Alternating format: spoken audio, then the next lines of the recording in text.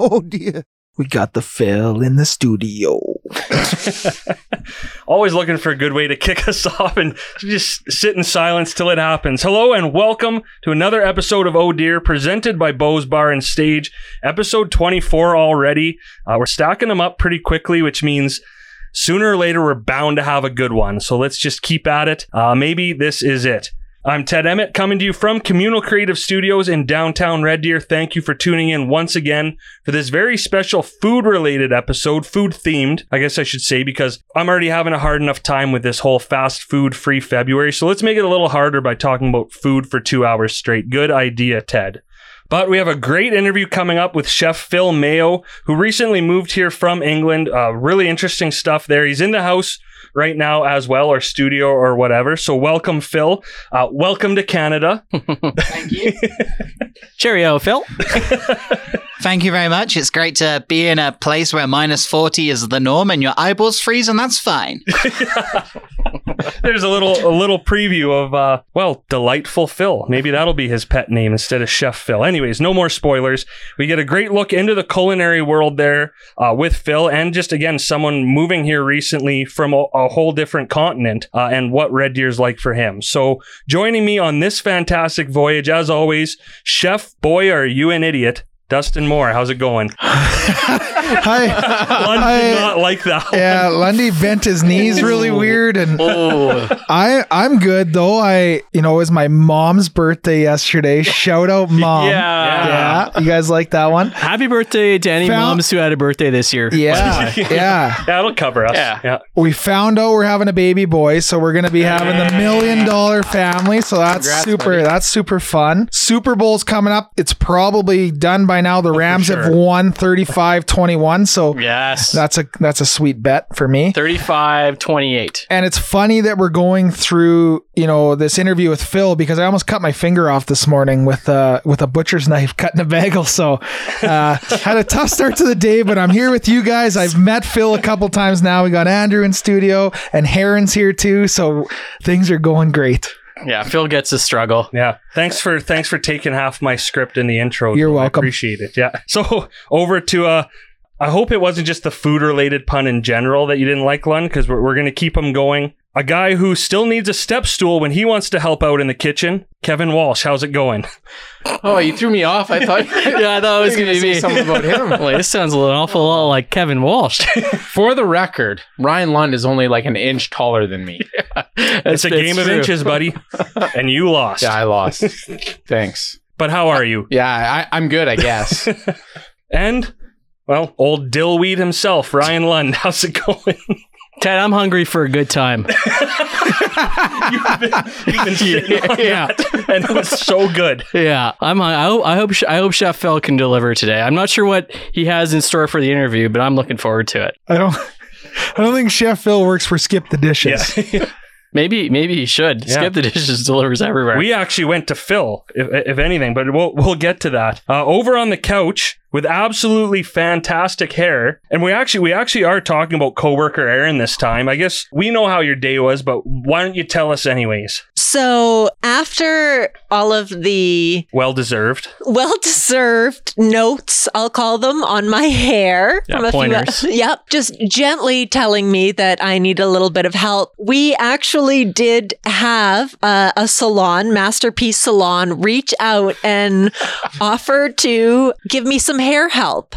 So I went in today for a little bit of a spring refresh with Angie, and it was wonderful. It's a beautiful new salon. They just opened up in October over by Westerner Park, and we did a tone, a hydrating mask, a cut, and a style. And I'm someone who doesn't get my hair done very often. I go every once a year or so to have it highlighted and trimmed. What? Yes. No, we knew. We knew. Guys, come on, we knew. But for anybody who is like me and really puts those services off, this kind of spring refresh was fantastic and just really took the brassiness out of my hair. Feels so much healthier, especially with how dry it's been this winter. And they gave me a cookie afterwards. So it was, and a paraffin hand wax. So thank you so much to Masterpiece Salon. It was an absolute delight to be there. And I could not be more pleased with how it turned out. I can't believe it worked. The whole... It's not absolutely helpless. You guys need to make fun of me more for living in Lund's basement, and then maybe finally Andrew will just give me a house. I don't think that's how real estate works, man. Fine. But Aaron, can I just say, your hair has just a delightful bounce and glow to it today. Thank you, Lund. Does Masterpiece do men's haircuts, or is it just women? No, they will do men and women, and they've got a really like a full service salon there. So absolutely give them a call. Because you had all 4 of us at Cookie. Yeah, that's a nice little tie into this episode too. Yeah, they're really great people there. Dustin, if you remember, now back it was forever ago, the last ladies gala we did for the Optimist Club, we served their table. We also served Erin's table and paid no attention to Erin or her table because they were a ton of fun that night. So not surprised they reached out. I think that's pretty cool. And yeah, thank you, Masterpiece, that we don't have to look at like a wet dog on top of Erin's head all night. So. What? That's just, Aaron, you're that's really just so mean. It is. Look at Andrew's face right now. This is a safe place. Yeah, unless you're I promise Aaron's hair. Aaron and I are great friends, I promise. Right? Maybe? We're great friends. No, it's true. It's true. Bouncing back from my really mean joke to Aaron, you're living the hashtag influencer life now. So congratulations. Thank you. I'm very excited. I have one question though. Did you tell him your name was Aaron, or did you just say I'm Ted's friend? No, I did tell them my name, and then I went, I'm here for like the podcast thing. It was another super awkward interaction. Yeah, I just let Aaron deal with all of it too. So Dustin already hinted at this, and by hinted just said it, but with a brand new partnership agreement that number 1 on his list was hanging out with us in studio, which, hey, we're more than happy to have you as well. So Andrew Russell, thank you for renewing, and welcome back to the studio. We're going to hear from you a little later on as well, but yeah, welcome. It's great to be back, Ked. Blew it again. Hasn't lost a step. Yeah. So as always, last but certainly not least, we have Ryan and Riley from Communal Creative Studios here. First of all, big shout out to Riley because we did go across the street for the interview. We'll talk about that in a second. So thank you, Riley, for that. You continue to be way, way nicer to us than you should. I had a bunch of different words, but you are the best. And huge congratulations in order to Ryan, because you may have seen this. Thanks, Ted. You're Lund. I've never once called you Ryan, but thanks for ruining the moment. Okay, yeah, I mean, that is my name, but whatever. Okay, Ryan Cooley from Communal Creative Studios by Bose was just announced. You may have seen this. If not, either way, we're very excited to say it again. Announced as the new bass player for One Bad Son, which is incredible. So congratulations. Yeah, studio applause. Yeah. Yeah, don't get too comfortable in your chair because we are pulling you in here right now to talk about it. And I didn't tell you about this before because I knew you would say no. Yeah, pause your Zelda game and get your ass over here. Again, we didn't tell you about this because we knew you'd say no, but we just want to talk about it a bit because, hey, this is incredible. Like, this is not a small deal at all. One Bad Son, pretty incredible band. They're from Saskatchewan, so they're Canadian. Again, Scarecrows is honestly one of my favorite songs ever, so I'm really excited for you. But just talk about it a bit because you had to keep this secret a long time. Yeah, I played a string of shows with them right before COVID hit. I was actually supposed to play the music festival attached to the Junos with them the day like the NHL got shut down in 2020. I haven't known since then, but we communicated back and forth, and just like things happened over COVID and this and that, and I don't know, luck of circumstance, I guess. You know, I've known those guys for a long time. It's a kind of a small rock and roll community when you get up to the people that are still touring in this day and age. So you could say it, when you're a big deal, it becomes a small community. Nah, not that big of a deal. So how did you actually meet those guys? Through The Wild. So there's a band from Kelowna called The Wild. That's just another rock and roll band that I've toured with lots. And like I said, small music community. And I met them through there and through Bose too. They've played Red Deer. They've had like 13 or 14 sold out shows in a row in Red Deer, from the VAT all the way up to Bose and beyond. So I've worked close to most of those shows too. So as you know, not a music guy myself. So when this was announced, because I was totally unaware that this has happened for a while, I asked some coworkers and some people that I'm close with, you know, how is One Bad Son? Are they awesome? And they're like, this is like awesome. This is such a, and so I'm so pumped for you. Number one. Thank you. Number two, how hard you and Riley work. I'm like, oh, is Ryan gone? I think I text Ted and I was like, is Ryan, like, we're going to lose Ryan? And they're like, oh no, he's just going to keep doing that and keep doing his Bose stuff and keep doing his creative. Oh God, I can never get this right. He's going to keep working in this studio. That has a name. That we, it's get organized or die now. It's, you know, there's a lot going on, but it's not out of the realm of, this is a joke I've heard on the podcast that we do the music side of things too. Like, you get into music when you're younger, so you never have to have a real job. And now I have 5 jobs that are like all going at the same time. So it's like, yeah, you got to stay organized. Do your best. And it's a cool band too, because one of the drummer that he's been on the road. The stage is really cool too. Yeah. He's a lawyer as well, so it's kind of a cool group of people. Yeah, Kurt is a fountain of knowledge.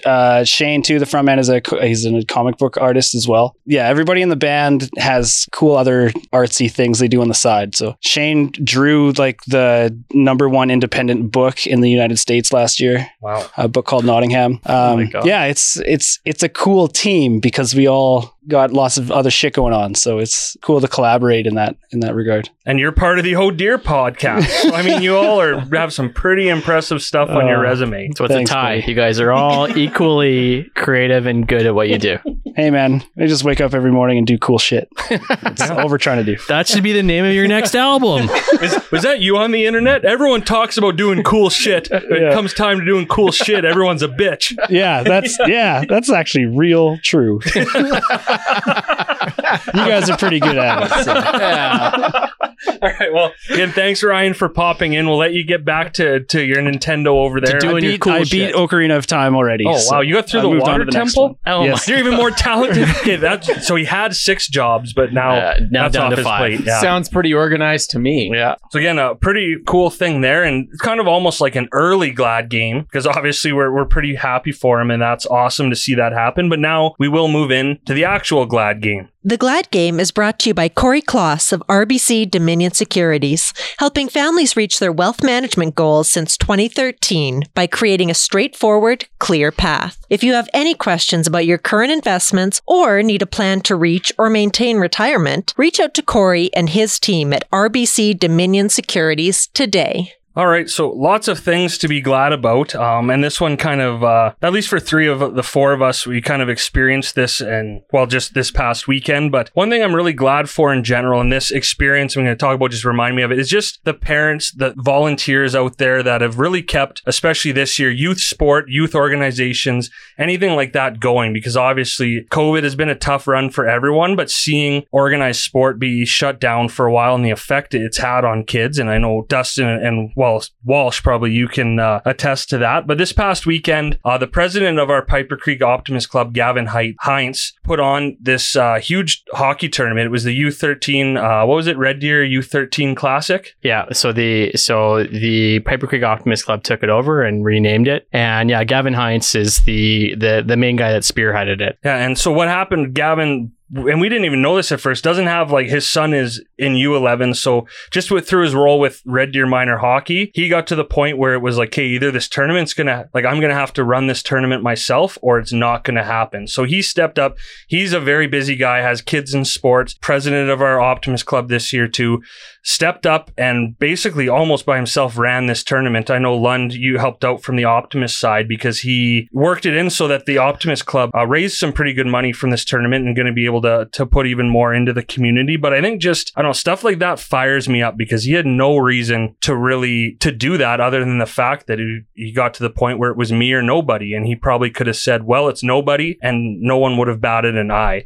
And being at that tournament, both as a volunteer, and then Dustin and I can talk about the other appearance we made at that tournament. But just being there and seeing the over 12 teams, over 200 kids, how excited they are. It just reminds me, like, okay, well, and now I guess as of of tonight, we won't really talk about it too much because it's going to be old news, but things are going back to normal. And I think to see that was pretty awesome. So props to you, Gavin, but also anyone who's listening who does, if you help out at a tournament, you volunteer for your kids' team, anything like that, just seeing that. It's nice to see kids having fun. You hit it nail on the head by saying everyone who's involved in these different committees or different spearheading activities for these kids, or, I just think like internally in our group here, how many boards this group sits on or initiatives that this group and Andrew and Aaron are involved in. That's, fantastic for the outcomes that happen for some of the people. Like the Optimist Club is a huge supporter of youth in Central Alberta and youth initiatives, and it's happening everywhere. So everywhere in Alberta, everywhere in Canada, everywhere in Europe, Phil?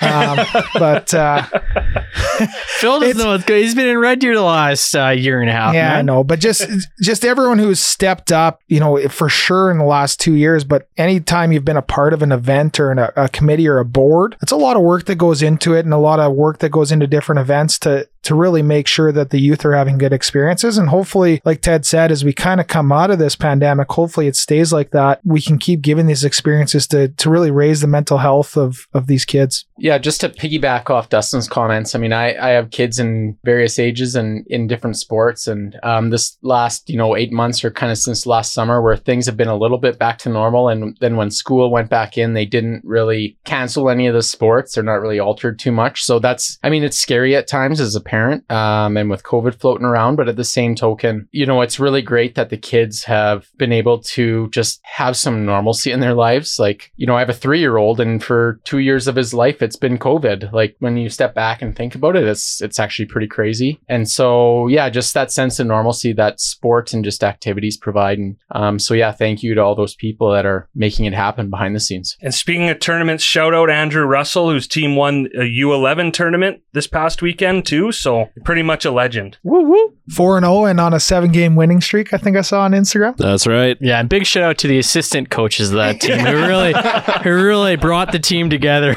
They really reined in the head coach that weekend. There is something to be said for what you guys are talking about. The ability for these kids to get together and still play hockey, go to tournaments, and bond during those times is massive. It's just a little bit of normalcy, in an otherwise kind of strange time when they're stuck wearing masks, at school and everywhere else. Our kids had a blast. The tournament was really well organized. And, it's funny, like I see the relationships of these kids change after tournaments where they come back and they're closer at the rink. They're better friends, right? They're growing. To be able to have that in their lives is so important right now. And I mean, they get these experiences on the water slide when they're 11. Wait till they're 35 and at a golf tournament and on the water slides together. How'd you get that bruise? Oh, where's Lun's swim trunks? Oh, I don't know. Yeah. It gets better, Andrew. Keep telling your sons that. Yeah, my swim trunks were on my person. I can tell you that the coaches... Are your person? I can tell you that the coaches got good use of the water slide at the hotel this weekend. Nice. But really, and you talk about, too, for the parents to have that experience, too. So, Dustin, you and I saw the full thing kind of incognito because one of the cool things about this tournament was they managed to get the Woolly Bully suit from the Rebels and Barkley from the Bulldogs, but no one to wear them. And we got to start fucking saying no to more things. You know what? I loved it. Yeah, and you did too.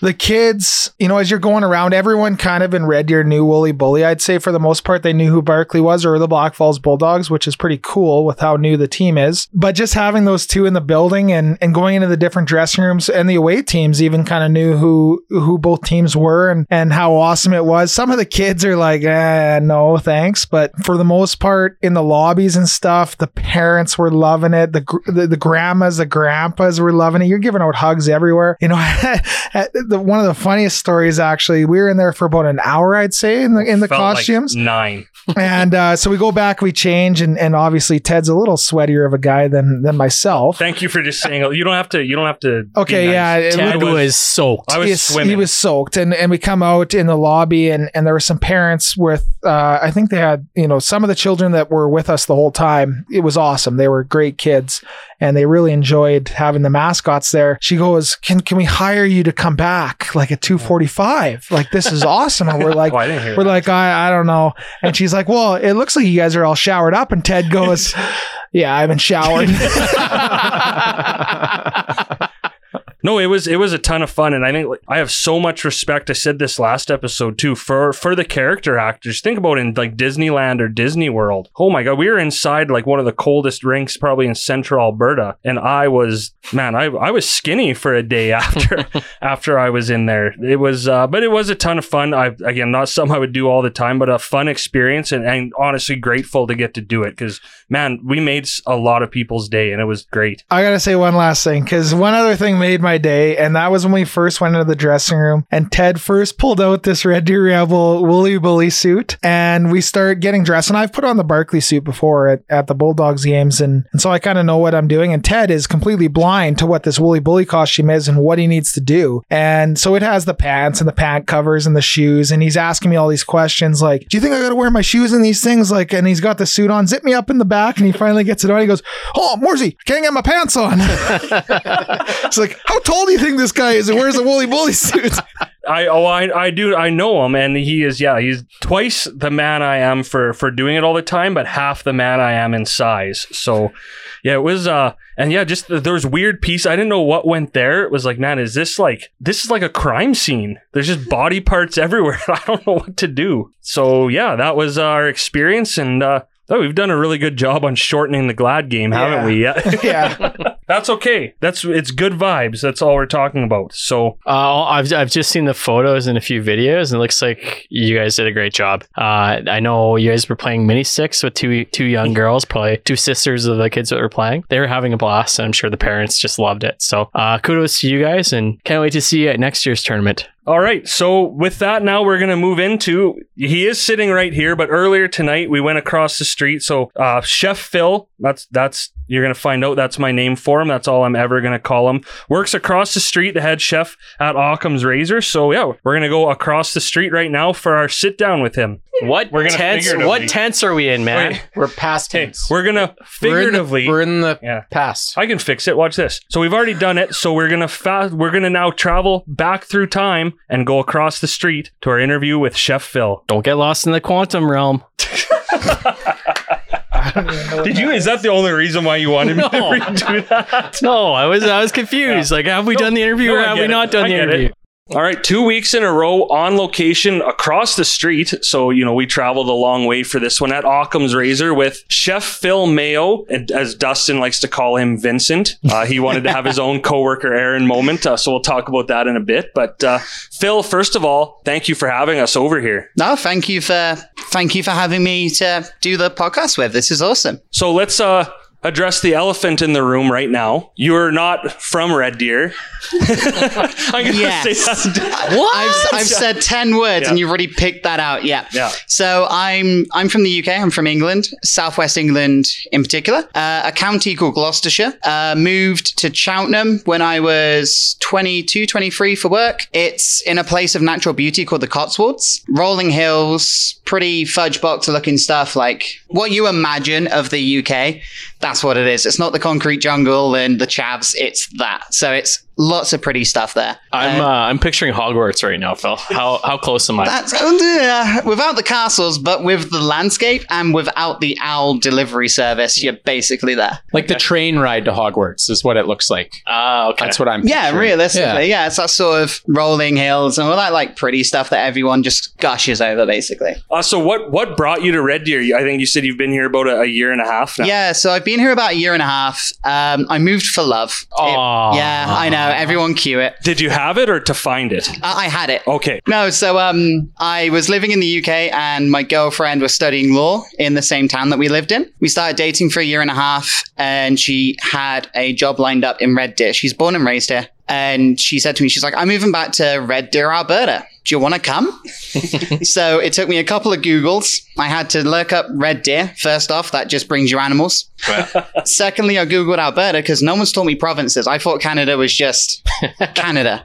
Like I didn't realize you guys are all like split up into different provinces. So I Google all the provinces and I Google Alberta and it comes up with Calgary, Edmonton, Canmore and Banff and the Rockies. And I was like, this is gorgeous. Sign me up. This looks amazing. Oh man. And I was like, yep, set, golden. And as we were landing, I looked out the plane window in Calgary and I could see the earth curve. And I was like, I was promised rocks and a lot of them. don't see what I was promised.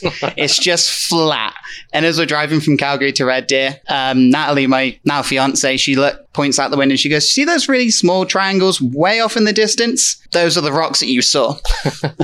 And at that point, I realized that Alberta as a province is 5 times the size of my home country. Oh, I didn't know that. It's huge. It's one of the hardest things I've had to wrap my head around is just space. Because in the UK, like everyone's built on top of each other, like we're all quite condensed. While here, everyone has a good sized yard. There's just like from the drive from here to Sylvan even, we had to pull over the first time because it's the first point in my life I saw horizon to horizon with nothing in the way. At the tender age of about 25, I was like, I've never witnessed this. Like I've lived in Europe all of my life. I've just seen buildings and skyscrapers for most of it. And now it's just nothing. And it was quite refreshing. It's kind of cool to see. I can actually prove that the earth is round because I've seen it dip off the edge at a farmer's field. Take that, flat earthers.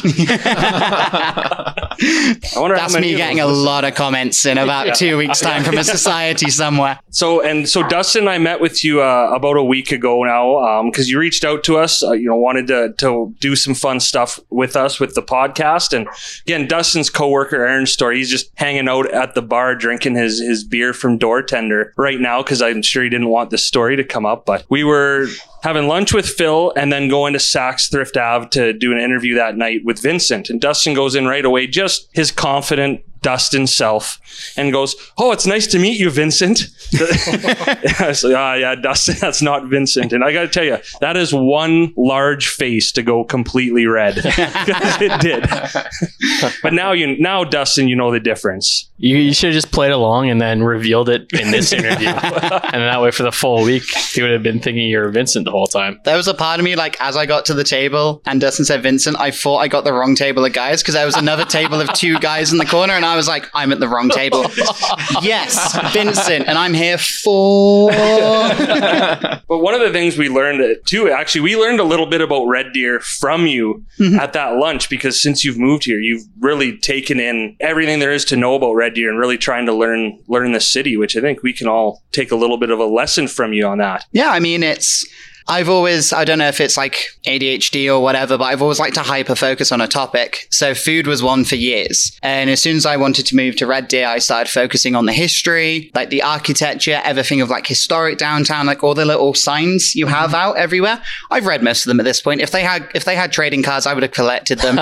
I'm probably going to get a tattoo of the old train station at the bottom here at some point in my life. Like, where are you going to get that tattoo? I feel like a full back caboose. piece. Oh, yeah. No, because then you could, like, from downwards, you could just have like a train track and then it can go over the shoulder and then just all of historic downtown down the front. It would work. You should see if the city will sponsor that tattoo for you. I mean, realistically, on Ross Street patio, if they didn't do music for one day and I just got a full body piece out in the sun. There'd be a crowd. Yeah, I mean, as long as I get some money off my city tax for the next year through advertisement, I'd be down. You'd be a walking billboard. So yeah, but I'd have to be shirtless. So there's a problem for everybody else. No, I'm sure. If the tattoo's as good as you're making it out to be, I'm sure your body would work for it just fine. If anyone can teach you how to be shirtless as much as possible in public, it's Ryan Lund. So yeah, I can give you a couple tips. Step 1, drink, and that's it. Step 2, wear a flamingo shirt. Step 3, let nature happen. Yeah. So I introduced you as Chef Phil. It's not just like a cute pet name I have for you. I mean, maybe it is. I mean, now I want it to be at this point. It's both, yeah. You're in my phone as Chef Phil. So does your fiance call you Chef Phil? No, I've had one of those rules that like I'm not called chef outside of this building, and even in this building it makes me cringe a little bit. I've worked with a couple of people like through the years where they had that I'm chef in the kitchen, I'm chef in a bathing suit, I'm chef in the store. And I'm like, that's not what I want to do. Yeah. Like that's weird. It's kind of weird to a certain extent because there's now what we call like the old guard of chefing where you have like the Gordon Ramsays, for example. You know, people that shout at you, abuse you. I've got a scar underneath my lip here where I had a pan thrown at my face once.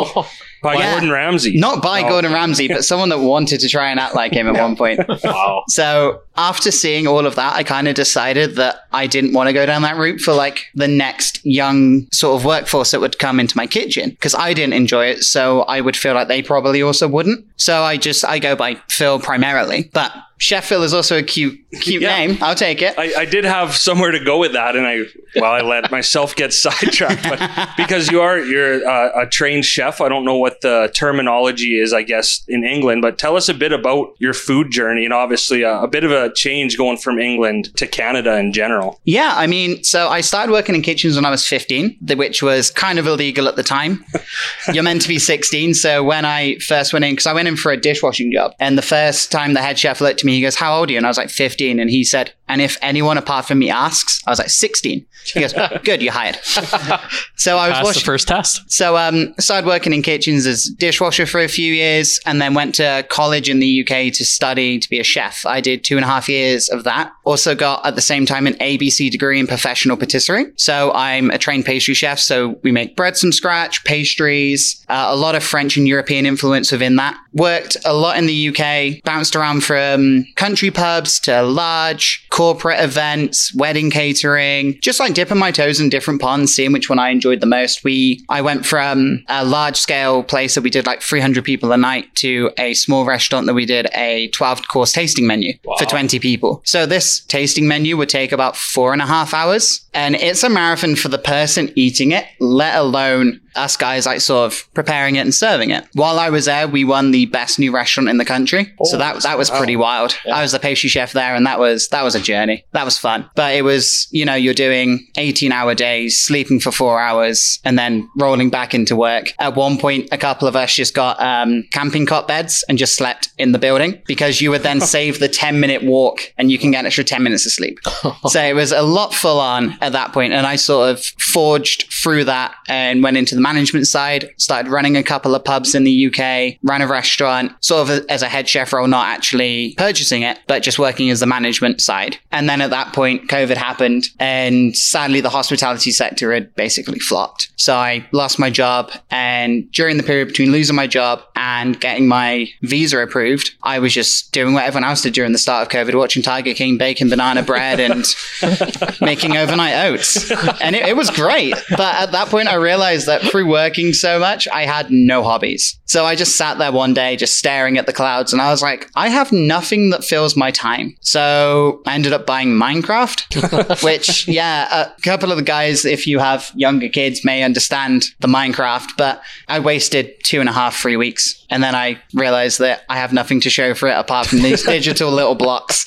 So I gave up on that. And then I was allowed to move to Canada because I had to have a job to enter the country because I needed to be deemed as essential travel. And to actually get into the country was a whole problem. I will never go back to Amsterdam. I refuse to go back to Amsterdam.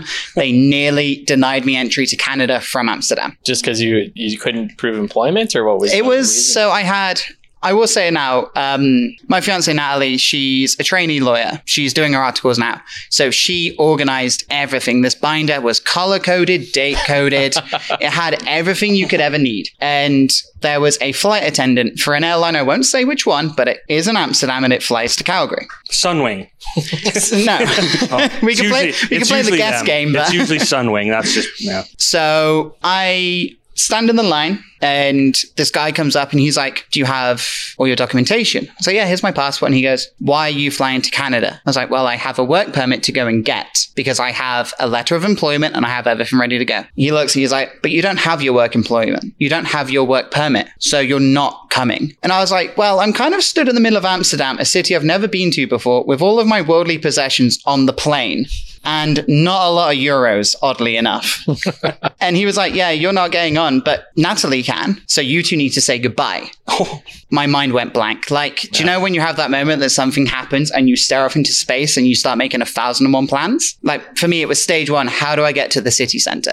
Do I jump the railings? Do I walk? Do I try and hail a cab? Natalie's fighting my corner. We walk up to the customer service desk and this lady's like, "Well, if the gentleman said that you can't enter, he can't enter. His word is final." And I'm still in pure silence, like mind racing at this point. And the woman looks at me at the customer service desk and she goes, "Do you speak English?" I was like, "Yeah, yes, I do." And she goes, "Well, I'll deal with you because it's your case." And I was like, "Awesome. And I'll point you to my legal representative." And I went back to being quiet again. And after a little argument between the customer service lady and the gentleman again, I was allowed on the flight. And as soon as that plane door closed, my anxiety level dipped. I was expecting like a couple of police officers to walk in and just be like, "So so we heard that there was a little bit of a discussion at the line back there. But no, so as soon as I landed in Canada, got the work permits, all signed, sealed, and delivered. Been here ever since. I'm just picturing like a viral video of you like refusing to get off the aircraft and getting dragged down the aisle. I'm like starfishing, Yeah. like I'm wrapping my hand around someone's headrest. You live in the airport like that Tom Hanks movie. That was my last case idea. I was like, I can collect the trolleys, get the quarters, get a Burger King. It's all going to be fine. Yeah. And then I'll just take it a day at a time. Yeah, Natalie will come back every 6 months to say hi, and you'll just hang out in the airport. Yeah, she'll have a day trip out. We'll hang out in the airport. Yeah. I don't know. The airport has free Wi-Fi, so I can at least Skype. Yeah, so to put it into short, about 10 years in the industry and moved here. Ended up working in a couple of places throughout the city and then managed to get the head chef role here at Occam's Razor, where now I run the kitchen here with one other guy who helps on the weekends. We do a lot of food science, so we make our own vinegars, we do our own fermentation, we smoke our own meats, our cheeses are made in-house, like a lot of cool, interesting little things that we do that we're just able to, and we just do a little bit of food science. So coming over from the UK, what do you think the biggest difference is from the food over there to the food that you've seen here in Canada? Are we talking Canada or Red Deer? Because I just want to be sure that we know where we're landing on this. Is it Canada or Red Deer? I would Red say Deer. Red Deer. Let's go Red Deer. Yeah, I would say that Red Deer has a lot of options and it has a lot of very rounded options. But I feel like the UK just has a bit more of a diversity where we would have different. I think it might be also down to the fact of like so much more history has gone into the UK. Obviously, through time and Europe being so close, we have a lot more influence and we have trade that's easier. So we get European meats, French cheeses, all of that stuff, and it's pretty cheap. Rather than here where it's more of a more expensive item just because of the distance it's got to travel. Right. I would think that the UK has a bit more of that diversity, but also it's a bit more affordable in that sense, just because there's less transportation costs. While in Canada, you have 2 or 3 larger distribution companies. So you have Gordon's Food Service and Sysco. While in the UK, I was used to dealing with like farms hand-on. So like I would know a farmer in the local area. I would know a fisherman in the local area. We would have like a local company that would do all the vegetables. And we had a bit more of that rounded choice rather than just whatever is on the website, whatever can fit in the truck. And you kind of get what you get and you make it from that. So we just had a bit more diversity, realistically. Do you find now that you're here in Red Deer, and I know probably your job here, even just looking at your Instagram page, which is pretty much food porn, like it's so nicely plated and probably, thank you. Again, there's us at home with half a thumb in a picture. Look at this spaghetti I boiled. I'm such a good chef. But do you find, when you're making dishes, do you ever kind of infuse both, like your influence from England and basically what's more, I guess here's not pub food, but again, the Canadian Americanized kind of version? Yeah, I mean, what I'm trying to do is tie a lot of history back to food. So, for example, the bread that we bake in-house uses red 5 flour. Red 5 flour is the oldest cultivated grain in Western Canada. Cultivated in 1876, I believe, by a guy from the Netherlands called William Fife, hence the name of it. Makes sense, yeah. Yeah. So, because William Flower just doesn't sound as good as Red Fife. I get where he came from with like that whole publicity side. But we try and tie a bit more like history involved. I use a little bit of that like European influence. I also did 2 years in a Japanese restaurant where we did traditional Japanese food. So there's a couple of things that I try and incorporate a little bit of a Japanese style or the idea of Japanese food where it's 4 or 5 ingredients maximum and they all play together and they all sing really well. So it's like a good little mix of my new life, my training of my old life, and everything that's sort of come in between all of that as well. So yeah, just like a little bit of everything. It's kind of good that I have the full creative freedom here. Like one day I came into work and I said to the guys, and I was like, I got an idea. Edible forest floor. And they looked at me and went, okay, buddy, whatever drunk idea that was at 4 a.m, run with it. See what happens. Edible idea, yeah. Yeah. And when you said edible, Lund perked right up. That was actually my next question. I got an edible cookbook for Christmas. I'm just curious, have you ever done any cooking with edibles before? I haven't, no. And the problem is in the UK, cannabis is still very much outlawed. Yeah. So coming to Canada, the first time that I actually smelled cannabis outside, I was like, oh, are the police coming? I was like, I smell the devil's lettuce, the marijuana. And Nat nudged me and she's like, it's kind of, there are shops devoted to it here. And I was like, oh yeah, completely forgot about that part. But I imagine high cooking would be pretty interesting to do. As long as you don't smoke during high cooking, like doing smoking meats infused with it as well. Yeah. You basically just turn into Snoop Dogg's house as far as I'm concerned. Well, I guess you can also infuse drinks with edibles too. I haven't gotten that far yet, but I just chef to chef. I thought I'd ask the question. I knew I recognized you from somewhere. Yeah. Have you opened the chef book yet? I haven't cooked anything from it because some pretty detailed instructions. So you need help. So far, the only thing I really cooked has been chocolate chip cookies and muffins. And by cooked, you mean mix the pre-made batter. So actually, Phil, you took the Doughboys, stuck an edible in it, and then baked it. I got it done. Yeah. I got the ingredients, I made it, and then I ate it. Mission accomplished. So, Phil, you can actually, speaking of ingredients, because this has been an argument. So this was, I don't know, a year and a half, 2 years ago now. Lund comes in telling me, hey, I'm going to cook fettuccine Alfredo tonight. And he pulls a can of whipped cream, like the spray can whipped cream, out of the fridge and looks at me and goes... Like the sweet stuff you put on hot chocolate. Yeah. And he looks at me and goes, I don't think I got the right thing. I said, no, you didn't. You need whipping cream. That's the end product. And he goes, no, I think it's the same thing. And still probably to this day would argue with me that it is the same thing for Alfredo sauce. Was there like a hint of vanilla that came with it as well? Like it was kind of sweeter than it. Yeah. It's a spray it's like a dessert. It's like a dessert. It's already whipped. Oh. It's delicious. Yeah. I imagine on its own, but maybe not with like the pasta involved. Oh, no. So Ted, there's a difference between whipping cream and whipped cream. Mm-hmm. Which is the dumbest thing in the world. Like present and past tense. Yeah. There's so many words in the English language. They could have easily used a different word to describe what ingredient it was or how it was prepared. I just can't believe or to be prepared. 35 years old and didn't know the difference. I mean, I don't want to defend him too much here because that is a different level. Go ahead and jump in here, Phil. There are some English words of food that didn't make it across the ocean that is very different here. So you've got stuff like eggplant is aubergine, zucchini is courgette, arugula is rocket. I remember the first place I worked, we were like one of the first times in the weeds where we're pretty busy, and I said to one of the guys, I was like, can you get me aubergine and courgettes out the fridge? And he looked at me like I just spoke to him in Spanish. He was like, what are those? So I held them up and he was like, buddy, eggplant and zucchini. I was like, this is going to be a challenge. Yeah. Do you ever screw with like young trainees too and just make up like ingredients or make up tools to go grab out of the cupboard? Oh yeah, we've sent kids to get confit salmon legs, chopped flour. That was a good one to stretch the gluten. I got one kid to whisk water till it thickens because that's how you make ice. You got to whisk it till it thickens and then pour it in the mold and freeze it. And this guy was like bright red face, sweat dripping, and he was gunning for it. And I was like, you're nearly there, buddy. I can see it. Like, just keep going.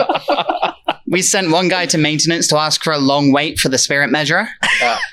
So he walked in and went, I've been asked to get a long wait. And they're like, yeah, cool, sit down. And they went to lunch. Oh no. So they came back like an hour later and he's like, I'm still after that long wait. And they were like, you had it. And he came back into the kitchen and he was like, I hate every single one of you. You also, if you run out of kitchen ideas, you can make them water all the fake plants. We used to do that too. So going back to, because again, when we're talking about whipped cream, one thing I learned this week, you talk about how overseas words are different. Again, follow a lot of Instagram, like the food one, the reels now that are, people do the 1 minute recipes and stuff. Yeah. And one is this British lady who does a lot of desserts, and I keep seeing double cream. I'm like, what the hell's double cream? And it is whipping cream, like it's heavy cream. So it's all... Yeah, so table cream is single cream. It doesn't get you off the hook. Table cream is single cream to us, and then whipping cream is double cream. Yeah. And then we have skimmed, semi-skimmed, and full fat milk, which is just the percentages that you guys use. Yeah, 1, 2, 3. 1, 2, and 3.25 or whatever it is. But yeah, there's like that also big difference as well. And also just the price of cheese. Like it's crazy. I can't believe how expensive cheese is. It's one of those things, it kept me awake at night for a few nights one day. Because I was like, I remember getting huge blocks of cheddar for like the equivalent of $25. Wow. And now I can't get a pack of pre-sliced Edam cheese for that. I just couldn't believe it. Yeah, but I also know that I'm getting old at that point when that's the thing that keeps me awake at night. Yeah, but me too, but it's usually because I ate too much cheese. But it's still, Yeah, when I go to A&W and I get cheese on my mama burger, it just doubles the price of the burger. It's getting out of hand.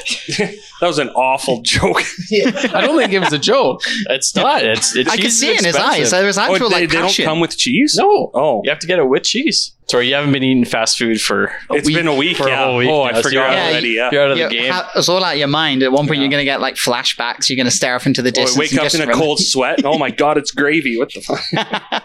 So I have a question about the pubs Yeah. in the UK. I know that they're a big deal there, and it's kind of more than just a pub. It's like a community hall, and everyone has their own neighborhood pub. So maybe just talk about kind of the lifestyle and culture around that. Yeah, I mean, so pubs themselves, like you said, they're quite a community-based item, especially during the 60s, the 70s, and even before that, they were the hub of the community. You would celebrate the birth of your child, weddings, wakes, everything happened in a pub. And before the time of like mobile phones, you could get hold of your husband. If you walked down the pub, you would find him.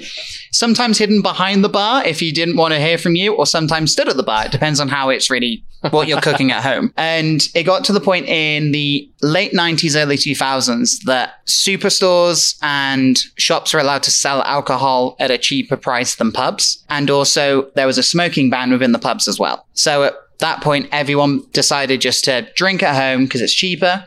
You can smoke at home. You can have your friends over for barbecues. And at one point, I believe one pub in the UK was closing every 10 minutes for 7 years. It fell apart. And then there was a huge revitalization from a chef called Tom Kerridge. He done the first, what we call a gastropub. The Hand and Flowers, which is the gastropub he still owns, now has 2 Michelin stars. First pub in the world to get Michelin stars. Wow. And from that, there was a revitalization because a lot of chefs that didn't have the money to actually get a restaurant space were looking for a space to rent or to buy. And there were a whole bunch of pubs that already had a kitchen in the back for sale. So a lot of people made deals and gastropubs came and sort of reopened a lot of them. And now you have the second coming of pubs in the UK now where you can get different ones with, even the town that I lived in, we would have like a hot pizza oven in one. We would do Thai food in another. There was like a smoked barbecue, like Southwestern one. Just different pubs just focused on different foods from different chefs. Were able to stay open and are now making a lot of business out of it. So they've had a very roller coaster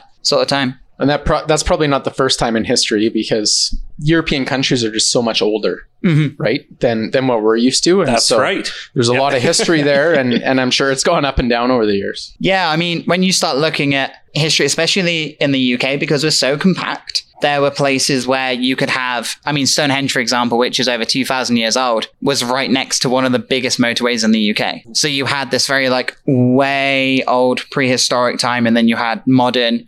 Everything just sort of interlinked. A lot of cities have castles in them. A lot of them have train stations. We still have quite a large rail network, which is something I actually found kind of hard to adjust to when moving here, where you guys can't just hop on a train and go to Calgary and Edmonton for the day. Although it's just basically one straight line. You wouldn't have to do any turns, any corners. Oh, yeah. You just lay down a track and you could go. But it just never came to Alberta yet. They've been teasing us with this high speed rail between Edmonton and Calgary for like the last 20 years, and I'm sure we're gonna get it by the time before we die. But it's like 50 years away. We just finally got a third lane for like between Crossfield and Airdrie. Like, let's not get too picky here.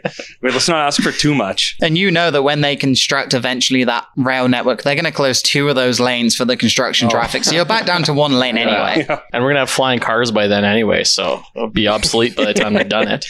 It would be all of us in the rail carts and all of our kids like flying over in flying cars. It's a bit like how we look at our grandparents with the internet, I imagine. And it's like, back in my day, we used to have it on the ground. And they're like, yeah. So when we're talking about pubs, you know, and I think especially with British food, the traditional British food, why? Who came up with like, just from an outsider, some of it sounds, looks, and probably tastes a little weird.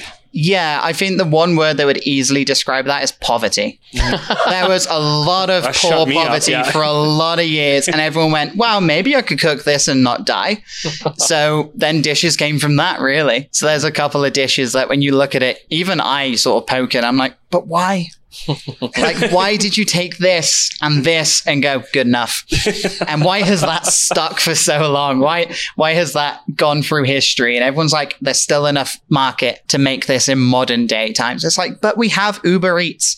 Why do we have these things? So you're saying if there was credit cards back then, people wouldn't be having like brown beans and black coffee for breakfast and then getting on a crowded train. Is that, yeah. I mean, if there were credit cards back then, the whole idea of flying cars would probably be now. I feel like it would just accelerate history far too quickly. Although, if you ever get the chance, like if science ever allows us to go back in time, giving somebody in the early 1900s a credit card would be hilarious to watch. Just explaining it to them would be funny. Yeah, explaining TikTok to them. That would be amazing. So we have this small computer. We'll go into what a computer is. Yeah. On the internet, we'll cover that in a minute. And you get to watch videos of dogs and people making food. Why? That's a good question, but we have it. Yeah, and here's a silly little dance you can do with your friends. Unless you're London, you just don't do it. Yeah, I'll do it. I'll do it this year. So now, in speaking of British food, you came up with a list of some and a little bit where the four of us are going to give Spin Diesel a spin, and each of us is going to have to try. At a later date, you're going to prepare a couple of these traditional British meals for us. And said some are okay, some are just plain not. I guess it depends. Summer, it works. I mean, it depends on what you roll. I might have to wander into the woods to go and hunt some of these things. But yeah, apart from that, I'll have to drag carcasses back. But no, summer works. Oh, there's plenty on Highway 2 you can find. If you need to lure in any deer, Lund will come with you and just keep trying until one of them works. Yeah, I'll call them to you. I mean, I'm not allowed a firearm license. That's the other issue because I'm not a Canadian citizen. So I would have to go with putting them in a chokehold and seeing how well that pans out. Yeah, good luck. I didn't know that. You need to be a citizen to get a license? So with my work permit, there's 5 jobs that I'm not allowed to do. One is to work in a strip club, which is thankful for everyone involved. Well, don't put words in our mouth. I see you've looked into this, which is bold. To work with firearms, the elderly or children, or cannabis. Because I'm only on, at the moment, I've applied for permanent residency, but I'm on a 2-year work permit. So how, I guess going back to Red Deer, how are you finding Red Deer now that you've been here a year and a half, you've settled in, you've found a great job doing what you like to do? Probably a bit of a culture shock. Well, like you already said too at first, but how are you finding it now that you've started to adjust a little bit? I mean, it's been really nice to almost have that like fresh start in a new, completely alien environment. Not completely alien, but quite alien environment. In the summer of 2019, I came with Natalie for just under 2 weeks. And we did a whistle-stop tour of Alberta. So we did Drumheller, the Hoodoos, Banff, Calgary Stampede, Edmonton, Central Alberta. And basically, she worked for the tourist board without actually fully working for them. She was like, hey, look at how pretty this place is. Wouldn't you love to live here? Just laying the groundwork at Yeah, basically. Hey? But no, it's a beautiful city. I really enjoy, one of the big things that I took for granted in the UK, which I'm actually able to do here, is the nature trails. Where in the UK, because we're so highly built and stuff, we would have a couple of parks within sort of a 10-minute walking distance. But here I cross a couple of streets, go down a block, and you're just in the woods. There are deer running around. There's a lot of nature that comes here. It's really nice and refreshing to see. And then people actually using it as well, because that was another big thing. Everyone here is so friendly. And everyone that I walk past, everyone's like, good morning, good morning. That took me a week to get used to. Because I thought for some reason that I knew them. Because that's the only time you would do that in the UK. So I was just good. No, I don't got it. Fred. Nope. Oh, shoot. Buddy. But everyone's really friendly. It's been great to go from that tourist mindset where everything was new and exciting to actually having a favorite place to get coffee, a favorite restaurant, a favorite bar to watch the games. Still trying to work out what football team to pick and what hockey team to pick. Because I originally went with the Oilers. That's good, yeah. Okay, I was about to lean backwards in case something came at me. It's the right choice. That came down to, as we were pulling into the driveway to meet Natalie's dad for the first time, I looked at her and I was like, what baseball team and what hockey team does he support? She goes, Dodgers and Oilers. And I was like, great, I'm Dodger and Oiler fan. And I'm Googling as we're walking through the door what the team name is and where they're from. And I'm like, yes. What is a Dodger? So one thing, Dustin, I learned again when we met with you, you talked a bit about the 6 degrees of separation in Red Deer. And of course, so your fiance works at Warren Sinclair. Mm-hmm. So of course, our podcast lawyer, whether he likes it or not, Louis Corvo too. So again, it's just funny, those, I guess, ties, and it's dear, again, just accidentally bringing people together and making you're working as the middlemen for this city at this point. Everyone's starting to get put connections with each other. I mean, there's not many times I can't even walk into the grocery store and someone's like, hey, I know your father-in-law's cousin's sister. And I'm like, awesome. How are you? And it's like, it's great to have that in a sense, but there's also, it's that same thing where a lot of people say good morning to you. And I'm like, I think I might recognize you from one night, potentially. Yeah. Maybe. How's it going? And you're just like, it wasn't me. I'm so sorry for what I did. I judge the eyes, because if they're angry and they do it and I'm like, that wasn't me. Yeah. No, that's a different British chef. Yeah. There's many of them in the city to go find. I can give you a list. Have you met any other British people living in Red Deer? There's quite a few, which I found quite nice. There's an Uber driver who's British from Leeds. One of my friends, Lucy, she works at Novia Mia, the bridal store downtown. She's from Chester, and we actually met through working at the cooking room together. Oh, okay. So I was doing cookery classes at the cooking room through like British pub and like Spanish stuff or Japanese nights. And she was working there as sort of the front of house out. And then she heard my accent and we both looked at each other and went, British. So we all sort of gravitate a little bit, but there is quite a nice percentage of people. There's enough here that most grocery stores have like a little British section. So there's like my little connection to home. I can still get tea. I'm fine. Oh yeah. Because that was one thing I was asking friends to like send me care packages of like tea and biscuits and gravy. And I was like, just help me get through. But now it's in most stores. So I'm now pretty set. So while you've been here, do you have a favorite Canadian dish that you enjoy to eat? Or are you still partial to all your British meals? I mean, you can't really go wrong with a poutine. Like it's cheese, fries, and gravy. I feel like you could go to any part of the world and they would do that. But here it's just, you have the cheese curds and you actually have like real gravy made on it. That's probably my favorite. But also, I'll usually only get it when I'm about 4 to 7 beers deep. And I don't know if that's like a factor on it, but I've never had it fully sober. And most times after I eat it, after a few beers, I fall asleep. So it's great.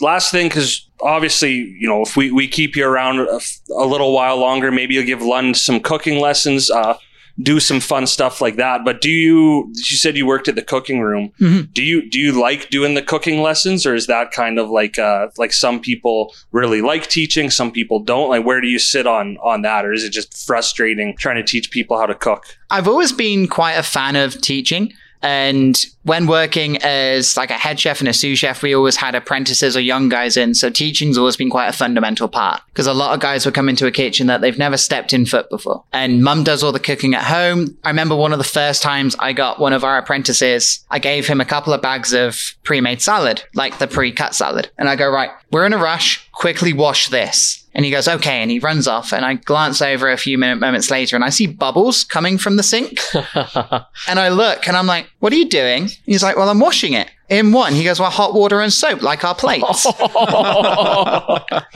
I stood there and it took everything in me just to be like, oh, buddy, that's not what I mean by washing it. I now know where to start the training process of us and training them through that. And then I got them to a point that they were comfortable to handle like a station for a night. They could do some slow services with just like a couple of them. And just training is a fundamental I've always really enjoyed, just so I can help the next sort of generation of cooks that come through and diversify the culinary scene of Red Deer and inspire people to, if they want to do something or if they want to learn a new skill or a new cuisine and they get to try it here first, or they travel around the world and then they come here and try something that reminds them of that. It's pretty cool. Would you recommend taking cooking classes when you're in a different country? I know that's what some people like to do when they go travel. Or would you recommend taking cooking class, like building up that skill prior to going traveling and then learning a different type of cuisine? A lot of cooking comes down to the fundamental set, where a lot of it is classical French. And most of the cuts are classical French, but just named different. And as long as you have a base fundamental idea of cooking, you can do cooking classes around the world and you won't see a huge change in the foundations, but the flavors will be different and the styles will be different. But as long as you know how to handle the knife correctly, how to cook a steak or cook meat correctly, then yeah, I'd say go for it. Like, it's always great to go to a different part of the world and fully throw yourself into that culture. Good to know. I was waiting for you. Hey, what's your favorite restaurant in England? I was waiting for that question. But before we get there, Phil, Yeah. we do have, again, we're going to do some more. So this isn't the end of your night. This is kind of the end of the interview part. But thank you for doing this, for having us here. This is a really nice, cozy area here too. And but thank you again for reaching out to us. First of all, again, Dustin and I, we were sitting there having lunch with you, and like, we should have had microphones on the whole time. It's really nice to talk to someone who is newer to Red Deer, and again, just showcase the different type of people we have in the city from all walks of life too. And like I said, I think we're going to be seeing a lot of you. I know there's a lot of fun stuff we can do, and some not fun stuff, like if I have to eat like jellied eel, or like I don't know what's on that wheel or not, but Some things are kind of that sense. Some things are maybe worse, maybe better. It depends on what your taste buds are and also how much your stomach can handle. But thank you for having me. This has been great to work with you guys, and hopefully this is the start of a beautiful friendship, and that you guys can stomach some of the stuff that I may cook you, and also enjoy some of the things I cook for you as well. We should start really laying foundations of that sort of stuff. And I hope you can stomach us. So a huge thank you, Chef Phil, for that. I hope you had as much fun as we did. It was an awesome interview. I think after Dustin and I had lunch, we told everyone else, we're like, man, this is one of the most interesting guys we've ever met. That's going to be awesome. Normally we kind of like debrief the interview, but you're sitting right here, so I don't know. It's kind of awkward, but I think we can do it anyways, because that's exactly what we're all about. I think is just meeting interesting people in Red Deer and people who make Red Deer what it is. And I think you do that because you've come here in just a year and a half, made it your own, to stayed true to your British roots, but also are trying to become a Red Deerian at the same time. So I think it was awesome, and I think we learned a lot too. Phil, can I just say, you are the perfect mix of knowledge, comedy, history, and just an overall good guy. So cheers to you, and cheers to a great interview. Oh, well, thank you very much. It was a pleasure to have you guys in the building and to talk about my story and just get to start working with you guys, and hopefully it will blossom into a beautiful little relationship. All right, Phil, your interview's over already. Stop hogging the mic. I was going to say, Lund has never said anything that nice to any of us. So, but I think thanks a lot, Chef Phil. Get the hell out of here. I mean, we found, like, if we asked what would like the British version of our podcast sound like, or what would the British version of us be like, we found it. That's awesome. The only thing I'll say about this interview is I sat it out, and Phil repeated almost exactly the conversation we had at Bose with Ted and I when we talked about coming on the podcast. So it was really cool to kind of relive your story again, because the first time me and Ted left there, and I was like, he's the XXX beer guy, most interesting man in the world. I didn't want to sponsor drop. So you like that? Yeah. I didn't say it. I learned a lot of stuff about the 1800s that I didn't know about before. So thank you. And I just learned a lot about life with your stories, your dishes, and I'm really looking forward to the steak and kidneys I'm about to eat. We haven't got there yet. Oh, sorry. I'm not looking forward to. I was going to lost in the quantum realm. What time are we in? Has it happened yet? What has happened and what has not happened? All right. Well, there's one spoiler alert, bro. We won't tell you how we get there. Oh. There is more. I thought, like, are you trying to be Phil's best man at his wedding? Because that was like, actually, are you in the market for best man, Phil? When is the wedding? The wedding is in late November, but I sadly already have a best man. But I don't have a beer man or a beer boy or whatever they call them. The person with like the fanny pack that hands out beer to the guests is like, instead of a flower girl, it's like a craft beer boy. There you go. That sounds like a perfect job for you, Len. Huh. All right. Are you saying this is a Canadian thing that you've seen? Or is this a British thing? I've never heard of a... I feel like it's more Canadian, North American I've seen, but it's definitely something which is a bit more trendy now with like people that don't invite kids to their weddings and stuff like that. They'll just have a beer guy. Just imagine the guy that would hand out beer at the baseball game, but in a tux. Yeah. It's that kind of stuff. Beer, get your beer. hot dogs. Haven't you seen this where instead of a flower girl, you have your craft beer boy who goes down the aisle and hands out drinks? I've never heard of it. You should do that. You're the craft beer boy, Lund. Yeah, if anybody. That's settled. Yeah. Done. That's You're end hired. of conversation. Okay, but I'll be runner up to best man should anything nefarious happen to him. How many fanny packs are you gonna wear? Well, I own like 5, but so That's not something you decide in the moment Yeah. like this. So you have to think about that. Yeah. So, Yeah, let's move on. Let's Yeah. move on. But So- I would be delighted. so thank you again, Phil. We're not done with Phil either. We did some more stuff We're over there with Phil. Yeah. We're about to do some stuff Yeah. later too, maybe, or it may have happened already. Ted has not made it clear to anybody. This is a weird timeline episode. We recorded, just to be clear, we recorded some stuff across the street already. There's more of it coming later. Do you get where I'm going? I'll just be silent. Oh, thank Christ. Okay, so as I mentioned earlier, the much talked about Andrew Russell partnership renewal happened. So first off, thank you again, Andrew, for your support. Really does mean the world to us. And we're going to change things up a bit with Andrew as well. Like I said, he's in studio with us tonight and will be often because we have a new segment. We're all grown-ups, like ish. At least by age, we're all grown-ups, which means things like the housing market, real estate news actually does mean something, and it's important to keep up on that stuff. So we're going to help you keep your finger on the pulse of the real estate market. So it's time to go into our very first Andrew Russell market update. So Andrew, how is the housing market so far in February? Market's hot, Ted. And thank you very much, Andrew. That was the easiest money we ever made. So things have taken an early start this year. It's really looking like the market is going to take off. Alberta's economy's finally turned around. Interest rates are still really good. And we had some carryover last spring. The market actually was moving really well. And it's kind of a continuation of the COVID market, which turned into a really good market. Never would have guessed that, but here we are. So things are still trucking, and largely things are being fueled right now by people moving back to Alberta or into Alberta from BC and Ontario. I'm getting a phone call a week right now from people who are saying, my market's unaffordable, or we just want to get out of here. Alberta seems like a good place to settle. Real estate prices are reasonable. What can I get? So the single family market in Red Deer under 500,000 right now is really hot. There's almost no inventory over between 500 and $1 million. If you have a property to sell right now, there is huge demand.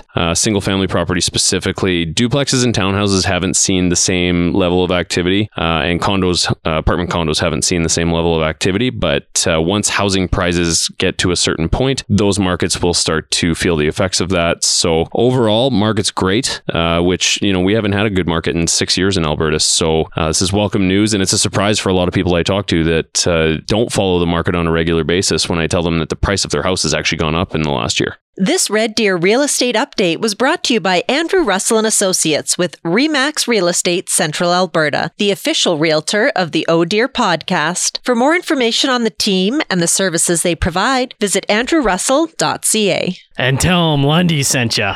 So there we go. First Andrew Russell market update. Thank you, Andrew. Again, some good information for everyone but me. And we're going to change it up a bit every time too. So if you ever do have just a real estate question, I think you can go straight to Andrew on social media or through the contact on his website, or send it to us. We maybe just might make a call out for it as well. But I think something that's good to know, and it doesn't hurt to have a little bit more educational pieces in this podcast. So with that, we're now going to roll in to a segment that I think I've done it once before, but we're going to call it again, What's Happening? What's Happening is brought to you by Louis Corriveau of Warren Sinclair LLP, a Central Alberta law firm dedicated to helping all its clients achieve their business and personal goals. Learn more at warrensinclair.com. First off, a huge shout out to Louis for renewing once again, right? Yeah, thank you, Louis. Yeah, okay. Maybe If he hasn't yet, he has now. Yeah, now he's in. Yeah, has the check cleared? It will. Yeah, okay. Yeah. So he's also the inspiration for this first topic of what's happening, because there's a couple cool events coming up in Central Alberta we want to talk about. And the first is something very close to him, the ACFA Winter Carnival, which he actually talked about when he was on the podcast. Well, man, probably almost a year ago now at this point.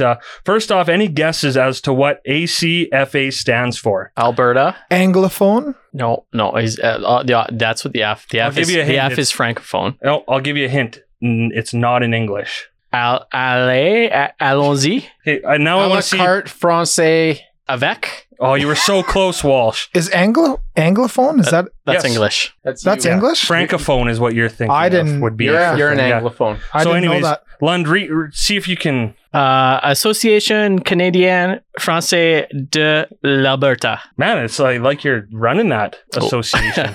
No, so it's the Red Deer ACFA. That's what we'll just call it. We'll but stick good with that. Trilon is a branch. It's a branch of the provincial organization representing francophones in Alberta. So Louis did talk about this carnival. It's coming up at the end of February. So it's February 25th and 26th at Bower Ponds, and so 6 p.m. to 10 p.m. on the 25th. I didn't even look, but I assume that's the Friday night. There's music. The lights are on for skating around the pond and fire pits. So almost just kind of like a, no pun intended with the fire pits, but like a warm-up night for it. Go out and skate and have some fun with the family under the lights, which is a ton of fun. And then the next day, so 10 a.m. to 6:30 p.m., which is the 26th. All right, buckle up because this is a lot. But there's music and dance, snowshoeing, axe throwing, sledge hockey, street hockey, human foosball, which if you've ever done that with the big blow-up things is awesome. Sledding and skating, snow painting and crafts. And this is, I honestly want to go just for this, is there's someone there teaching you how to play the spoons, like as a musical instrument. Is that a French thing? So what? I mean, what are the it has to spoons? be. Like I are mean- the spoons like just on your lap? Like I think or- do you remember like they would kind of hold them like back to back Yeah. and you'd go on your lap between Okay. your lap and your hand, and like I'm sure Fred Penner did it. yeah, If, yeah. right, but Because there's, that guy's done everything. obviously now you got to go and find out. Okay. So if you want to find out what spoons are, go to Bower Ponds, February 25th and 26th. Yeah. And another thing Louis talked about is you make the maple taffy where you pour it on the snow, and there's pea soup as well. And I'm glad it's not pea on snow. Thanks for laughing. I wasn't Yeah. sure if it was gonna. No, I think it landed. Yeah. Yeah.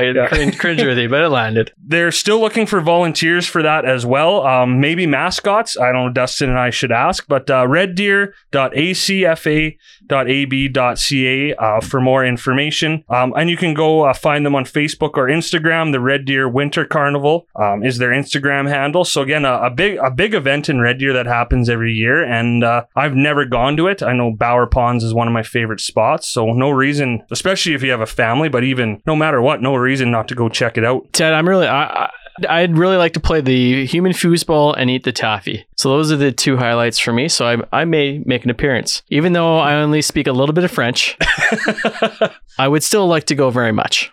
Do you speak En French français, English? s'il vous plaît. We're not going. We're not going to make you do that. Je ne sais pas français. Je m'appelle Ryan. Comment ça va? Ça va bien. Oui. Okay, Andrew Russell gives that the thumbs up. So another event coming up. Now this one, honestly, if you're listening to this the day it comes out, it starts the next day. So if you listen to this on time, you may still be able to get it and get there. And if not, hey, put it in your calendar for next year because it is probably going to happen again next year, right? Yeah, you didn't think of that, did you? Well, I was just going to add, you can hop through the quantum realm if you're listening to it later and go back in time and attend the event. So for those of you that are into time travel, buckle up. That is what this episode's all about, food and time travel. But so there is a big event coming up right away here in Sylvan Lake. It's Winterfest and The Big Jig. so that's out at Sylvan Lake. It's their biggest winter event of the year. It runs February 18th to 21st. So again, hopefully you hear this in time. Probably already know about it as well. But features the ice slide and snow maze, which I think is always a big attraction out there. Live music, an epic poutine contest. They have the family fun zone for the kids, winter village lights, and of course, the Big Jig. that wasn't as big, but that's all right. You're getting tired. The ice fishing derby with over $7,500 in total prizes. If you catch the longest fish, you win $3,000. Ooh. We've gone to this before with our group of friends out in Sylvan Lake. Correct me if I'm wrong, but I believe the Family Day weekend is like the one weekend of the year that you don't need a fishing license to enter this competition. You can go out with your family, bring them out. You can fish, you can not fish, enjoy the different activities. It's super fun. I know we're going. I'm really looking forward to this event. I'm not sure if this podcast has gone out afterwards, but One day before. one day before. So I've caught the biggest fish now that I'm looking into the future. So yeah, that's a big draw. And I think there's a Friday night glow-in-the-dark axe throwing, which sounds pretty cool. That sounds pretty awesome. And a band, Colossal Sam, is live at a local pub. Saturday, lots going on. I think that's the day to go, it sounds like. There's Learn to Fish. There's the Discovery Village, which has sledge hockey, snow bikes, snowshoes, curling, beanbag toss, tug of war, and sleigh rides. A free fire and ice show. I don't even know what it is, but it's every 25 minutes from 4:30 to 6:30. And then fireworks at 7 p.m. where you can basically park anywhere on Lakeshore Drive and watch those. And then Sunday, the fishing derby keeps going. More Learn to Fish. And this is really cool, is the 2022 Oval Ice Racing Series from 10 to 4 p.m. put on by the Rocky Motorcycle Club. So again, I'm not 100% sure, but if I do the math, I think it's people driving motorcycles on ice. Sounds pretty badass. Yeah, I mean, you have one day to do it, and chances are Sun Sports shacks are already rented, but reach out to them. There's an off chance somebody might have canceled, because that's the best spot on the lake. I know for a fact, because I caught one fish there. Yeah, that fish was like 6 or 7 feet long. I think we settled on 4. Yeah, but then it was like 40 pounds, I think we said. Yeah, 42 pounds, 6 feet. It's going to be a winner in the big jig. Yeah. Well, good luck. So again, the full event details for that one, visit sylvanlake.ca/winterfest, and that's what's happening. So now we're at the point in the episode where we give our, I want to say annual, but our customary shout out to Door Tender. Again, both the interview with Phil, which was back in time, and right now, even I'm enjoying, they carry some non-alcoholic beer, which actually is, I think if you've had non-alcoholic beer in the past, it's very sweet and sugary and not like beer, but they've started to figure it out. So it's nice to, I guess, feel like I'm drinking one. Not that I need it that bad, but thank you again to Door Tender. And just a reminder, Door Tender rewards are a thing now. So every time you order, you earn rewards towards gift cards. That it just means more booze. So get on it, download the Door Tender app or go to doortender.ca and start getting rewarded. Or go to Door Tender physically, because they do have a store. Yes. So with a first time in the history of doing this segment has a different sponsor, but we are going to head into Deer Call. Deer Call is brought to you by Saks Thrift Ave, home of Red Deer's only Rage Room. For the rest of February, get 10% off your next Rage Room package with the code ODEER when you book online at SaksThriftAveRD.com. Saks Thrift Ave, Records and Rage, Vinyl and Vintage. Yeah, it's a good close. I didn't write that closing line. That's from their website, but it's pretty good. So yeah, we did this time. Hey, big surprise. We're going to talk about everyone's favorite comfort food. And since we're changing up, doing some different stuff tonight, Lundy is going to lead us through Deer Call this time. So take it away. Yeah, I'm glad you picked me for this. I have some experience with comfort foods, so... But can you read? Because that's the real qualification for this. Yeah, I can get through it. So to start off, Stacy said soup, all the soup. And I mean, when it's cold out, I agree with her. There's nothing that warms you up. Maybe chili, but soup is kind of go-to for me in wintertime. Or when you're sick. Oh yeah, chicken noodle is my go-to soup. Vietnamese, pho, all day. The last 2 years have been good for the soup industry then. What about in the summer though? You can have a gazpacho. Nope. I impressed the shit out of Phil over there. That's Spanish for cold, shitty soup. Right? It's Italian. Oh, it was painful I'm for him. so proud of you. Yeah, keep trucking. It's a different, yeah. Next up on the list, we have Amy, who says Chef Boyardee ravioli. Can anyone else feel like the roof of their mouth burning as you hear those words? Yeah, no, I've definitely burnt myself with Chef Boyardee, but I feel like Chef Boyardee anything is pretty good comfort food. Like the lasagna, the ravioli, the spaghetti, the alphabets. Alphagetti? Well, now you're cross branding here. Shoot. Damn it. Just hearing you say that gave me heartburn. Did it? The ravioli, I used to have those as a bachelor after nights of drinking and got the worst heartburn ever. I think maybe it was like all the whiskey you had. The alcohol. Gave you the heartburn. It's definitely the Chef Boyardee. Man, that guy gets blamed no for doubt. everything. Yeah. I was more of a, hey, Michelina's. Lunch still is. Yeah. I think I buy that stuff. Are those the? I will tell you, no one. Like, you know, when you go grocery shopping, you look and see what you have so you don't buy more of it. Lund doesn't do that. Wow. I just know what I want. It's like 8 loaves of bread in the. So Phil, if you want to come make a bunch of toast for us, we have a lot of bread in the freezer. You keep your hands off my bread, Phil. They're stockpiling that. Yeah, waiting for the apocalypse. All right, next up, Jesse and Liesel And I think this is my number one. Grilled cheese and tomato soup. Not so much the tomato soup, but the grilled cheese is my probably number one comfort food. That is a good call. You know what? Actually, last night I had grilled cheese and chicken noodle soup. Do you dip your grilled cheese in ketchup? No. What? No. Yeah, all day. Mhm. Yeah. No, no part of any day. Says the guy who puts barbecue sauce on a $20 steak. I don't think there's anything wrong with that, Says especially the if it's guy the who right puts type of barbecue sauce. whipped cream on fettuccine. No, Ted wouldn't let me. But like, how do you guys cook your grilled cheese? I saw there's a grilled cheese toaster you can buy and just cook it like you would toast, and I'm intrigued. Oh, like you put it in? Yeah. I see. I mean, I have a little like sandwich maker like that, and I never use it because It sounds like a waste of money. Yeah. I'm sure it is, but When's it getting delivered? yeah. You know what's stupid? You know the one way you never cook a grilled cheese is on a grill. Like you don't grill it. I guess you could, but I don't think it would turn out. Who does? Yeah. Frying pan, right? All right. Yeah. Fair point. I just ruined grilled cheese.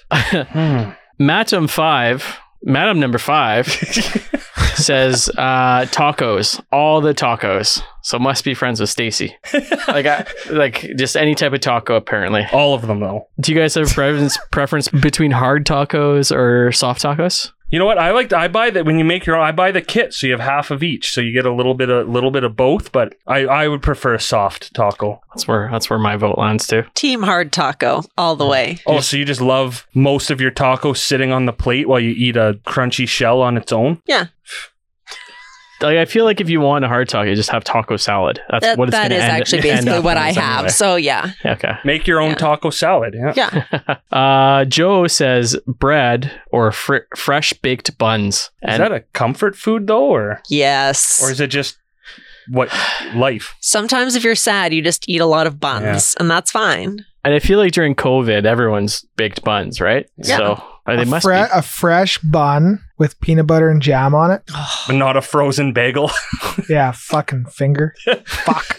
Isn't that a sandwich then at that point? When you, Well, I just like bun with margarine. Yeah, like or butter. those Hawaiian, like those slider Yes. buns. Those are the Hawaiian buns. I think we or can all agree anything. it could be a comfort food.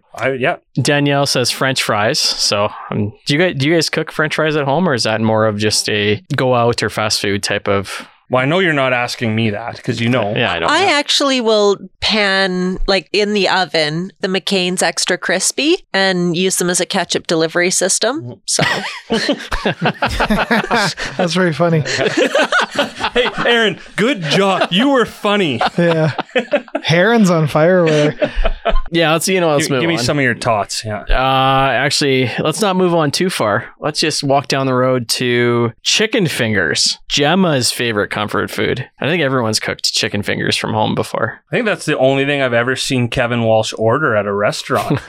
See, and I think he's expanded this little food box of his. I told you that. That was like 2 years ago. Yeah. Kim and I Kev. don't know what timeline we're living in anymore. So I don't know what's going on either, man.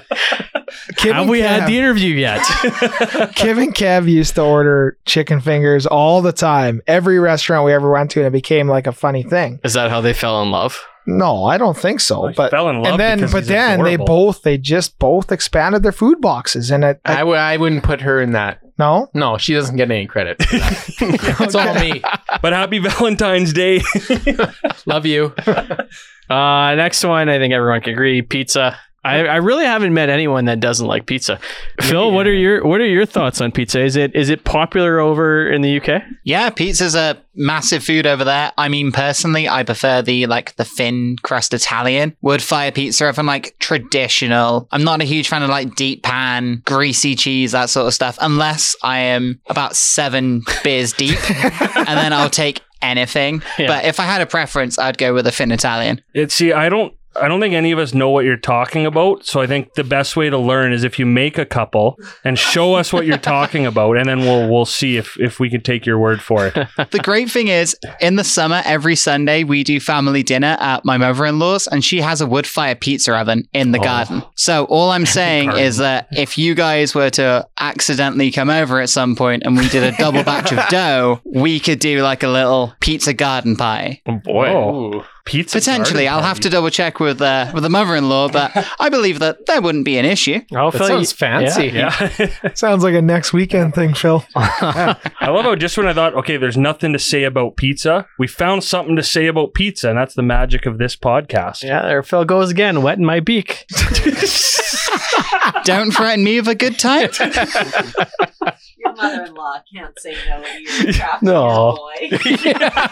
Yeah. We'll sign off the craft beer boy first. No, yeah. I guess we'll take a left turn, and I do not agree with Ashley. No. Salt and vinegar chips, not for me. No, thank you. I think just any kind of chips for myself. Doritos is a good choice. Any kind of chips, put them with some dip, I'm in. Yeah, I don't know if chips are like a comfort food for me. It's like it's a cannabis food, right? Or it's like watching a movie or something. But to me, that's just like, it's one of those ones that I guess I've had to have it so much and I eat them when I want to eat them that it's just a nice snack. I've heard it's a big pregnancy craving food for a lot of women is chips and certain kind of chips. A dill pickle or like a strong flavored chip, salt and vinegar.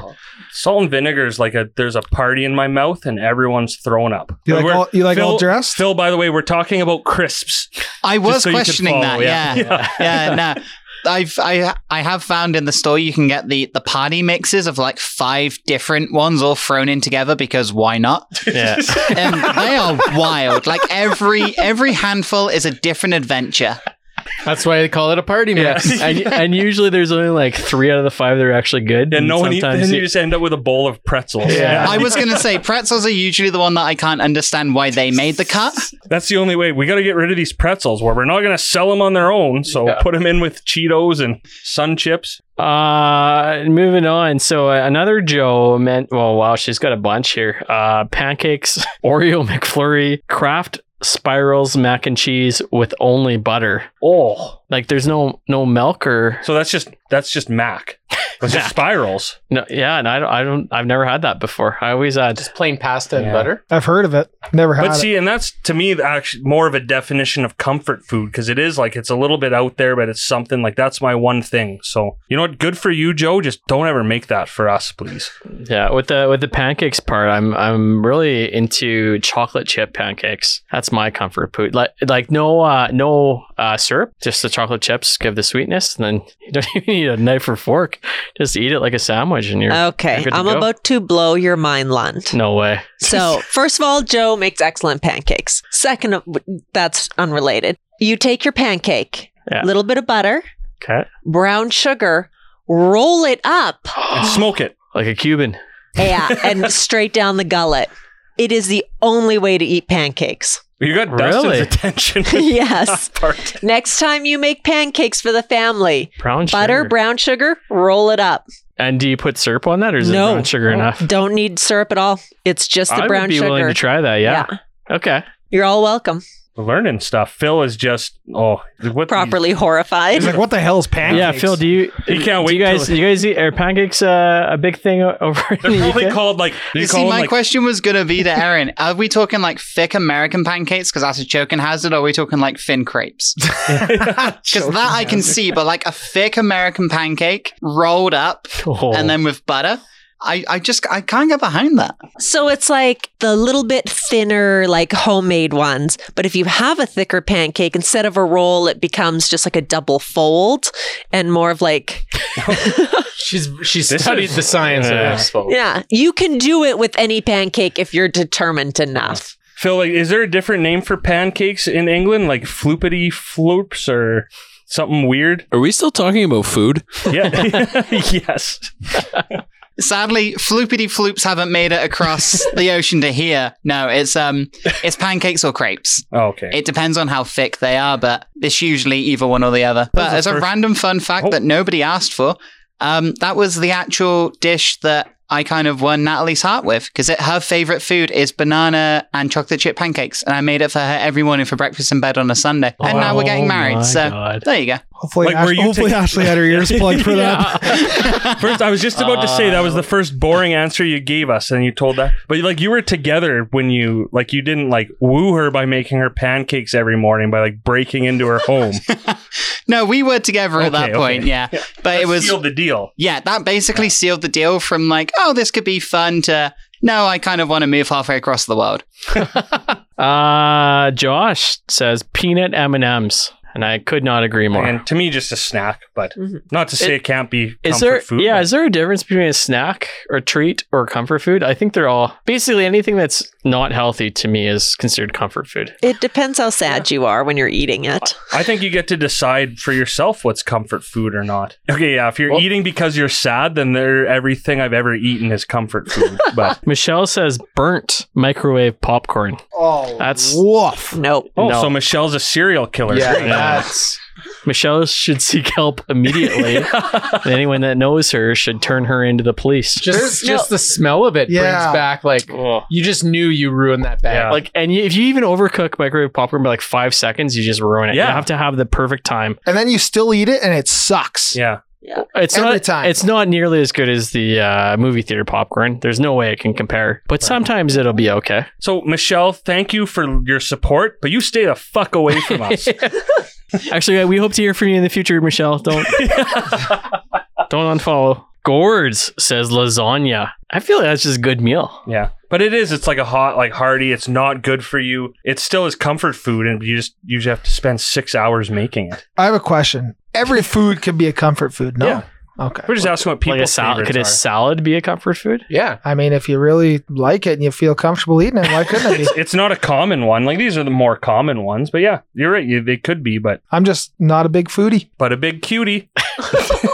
That's the nicest thing you ever said to Yeah, me. I gotta pretty throw nice. them in. I'm gonna cut it probably, but Logan says Thai food.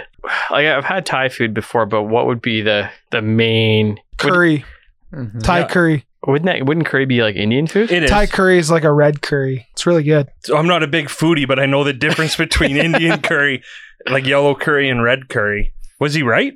You can have Thai red curries or green curries, depending on the chili and the peppers that you use. But you are correct. I was only using red. There is a big difference between Indian curries and Thai curries, but also a lot of North American curries. Well, the most curries that contain dairy are not Indian by standard. They are European. Oh. Because when the spice trade was around and a lot of spices from India were brought over to Europe, they were too hot and they were too flavoursome for the Europeans, so they added cream to dilute them. So chicken tikka masala, butter chicken, they're all European curries, which are hybrids of Indian curries.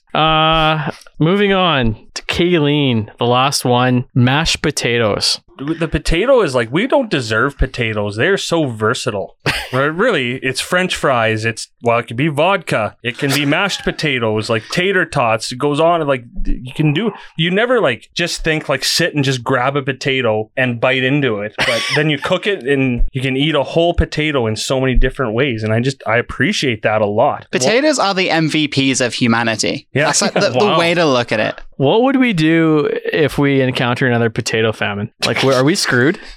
Like, is it I don't game know. over? This is one of those things where you ask Ted questions, but he has no idea. I do not know potato stocks of the world. You are the weirdest question asker ever. Well, I mean, I will tell you, if there's a potato famine, I will die of Yeah. hunger. Yeah, It is 90% of my diet. I have done potato diets where all you eat is potatoes. so you're a And meat. it's worked. I don't know how. But Yes. like it's so much Because starch. potatoes on their own are quite low in calories. And if you use different potato varieties, have a ton of vitamins and minerals and everything you need. And what about the 8 pounds of salt you put on your potatoes? You need salt to live, Ted. So you're a meat and potatoes type of girl. Just Potatoes. hold the meat. Yeah. The salt goes to her hair.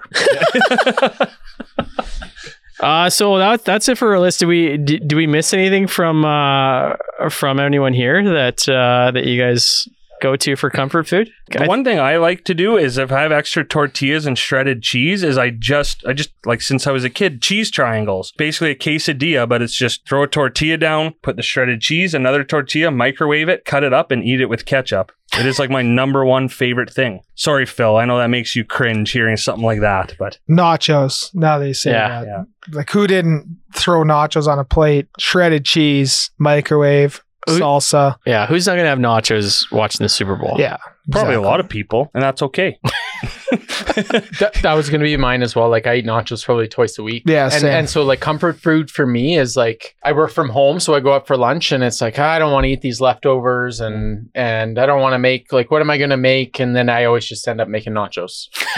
So that's kind of how I deem the comfort food is like what's your fallback, and the other one for me would be popcorn, not the crazy burnt microwave popcorn, psycho, Michelle.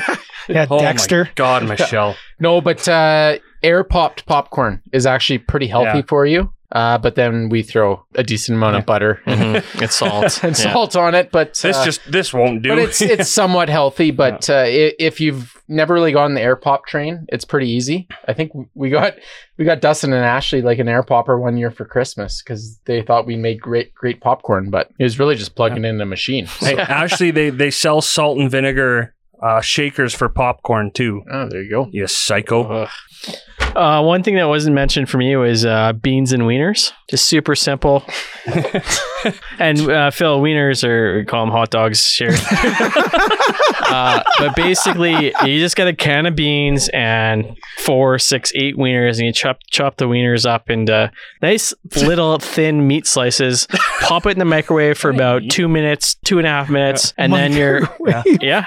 and then you're good to go. You know, you just explained a bean dish to someone from England. I just want to point that out. Wow, I was explaining a hot dog dish. Lund, if you'll eat that, Explaining wieners. You know what was weird Yeah. for some reason? I always called it wieners and beans, and just you calling it beans and wieners made it sound so much weirder, and I don't know why. Really? Yeah. You made it weirder when you introduced the microwave to your hot dog. Oh, do you want Why me you to throw it in a do you want me to toaster go light a fire and cook it over Throw a it in fire? a toaster oven, maybe. What? Lund, if you one of eat that those. voluntarily, there is nothing on that wheel that Phil could have made that would have grossed you out. What wheel? The future. Yeah, man. afterwards. No. I don't. What about like desserts, like ice cream or cupcakes or brownies or cake? I feel like those are all comfort foods. See, yeah, again, to me, like, I don't know, comfort food's like a meal almost. I don't know, but yeah, I'm sure it is for many people, just no one who You- commented on our Instagram. You're telling me you've never had a cake for a meal? Oh, I probably have, but I'm not saying it was no. Well, okay, yeah, I can't argue that actually. I very often have cake for breakfast. Yeah, I just Oh. don't. Yeah, Breakfast. Yeah. It's a good way to start the you're a day. whole different. I like how you do breakfast. Yeah.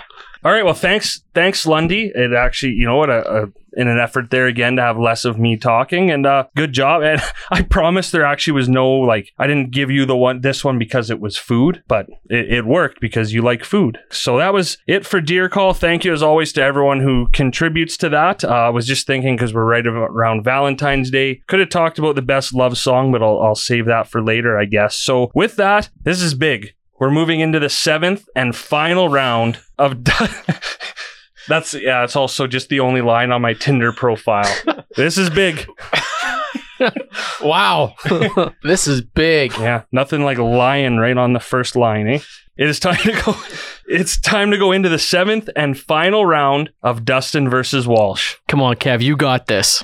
Dustin versus Walsh is brought to you by Travis Kletke, chartered professional accountant and partner at Swainson Alexander, located downtown Red Deer. Building connections through exceptional service and trusted professionalism, one client at a time. Learn more at swainsonalexander.ca. So again, the secret's out. This already happened earlier tonight as well, Lund. I'm going to confuse the crap out of you again. We know what happens here. This happened across the street already as part of Phil's interview. Lund's getting so confused with the timeline, but now we are going to play you Dustin versus Walsh. So here we go. We're going to do a little bit of time traveling here. We are back with Chef Phil. It is the final round of Dustin versus Walsh. It is big. This episode's really going to be all about food. We talked a little bit earlier about British food and how it's got weird names. So really, Aaron's going to read off some names, 10 different foods, and then plus 2 tiebreakers if need be. Some are real, some aren't. And then we have Phil here to basically give the answer to each one. So are you two ready to play meal or no meal? Oh, I love that. I see what you did there. That was smart. I'm ready for my carriage ride. Yeah. And That's all I know. that's my cue to leave. Good luck, Dustin. All right. First meal or no meal? Rumble to thumps. Rumble to thumps? Can you use it in a sentence? Would you like to have some rumble to thumps for dinner? Meal. It is a meal. What the heck? So, rumble thumps are a traditional Welsh side dish of mashed potatoes, fried leeks, and cheese that is baked under a grill. So it has like a caramelized top. Oh, I'm into that. Yeah, that sounds all right. Terrible name for something that sounds delightful. Number 2, white pudding. I feel like they're trying to trick us. No meal. It is, in fact, a meal. Yep. So white pudding is the hybrid of blood pudding, which is using the bone marrow rather than the pig blood. Woof. Yeah, this comes back to that whole like. The sound of try again. Okay, so blood pudding is actually blood? Yes. So yeah, we call it black pudding, but it's blood pudding here, but it's actually made with pig blood. So white pudding is made with the bone marrow of pork. Do you like it? I like blood pudding. Can't really get behind white pudding. Have you had Christmas pudding? Yeah. Is that also a thing where you put pennies in it here?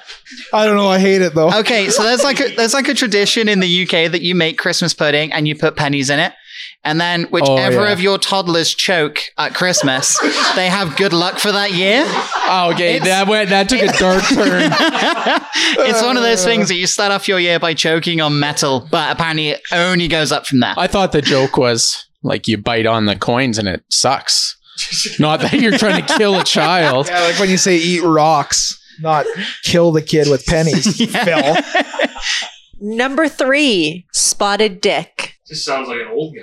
Meal. It is a meal. Spotted dick is a steamed sponge pudding with sultanas in it. So there's the spotted part of it. I don't really want to ask where the dick part came from. Maybe a guy named Richard made it. That's what I'm hoping. That's kind of what I'm hoping. Have you seen my wooden spoon? Oh, yeah, don't worry. Yeah. I knew that one from Harry Potter. So. Number 4, Bob's your uncle. Meal or no meal? This could be a drink.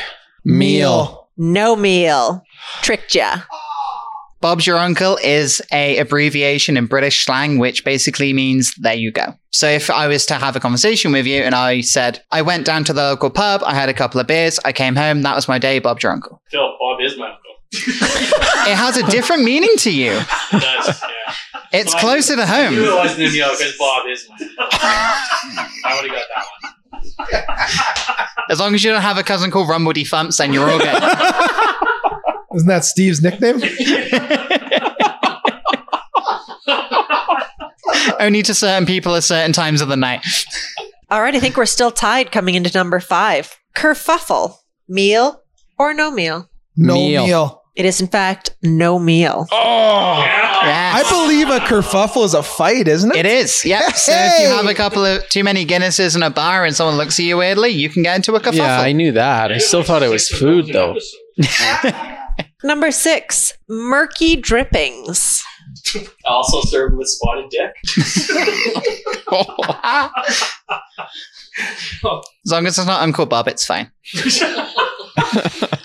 Meal. It is a meal. Yep. So murky drippings is the old way that we used to say gravy, which is made with the pan juices, some stock, some vegetables, and flour is added to thicken. And then because of the flour and the gluten, it goes from being a clear liquid to a murky liquid. So it's the drippings of the pan, but it's murky. So murky drippings. I mean, that makes way more sense than gravy.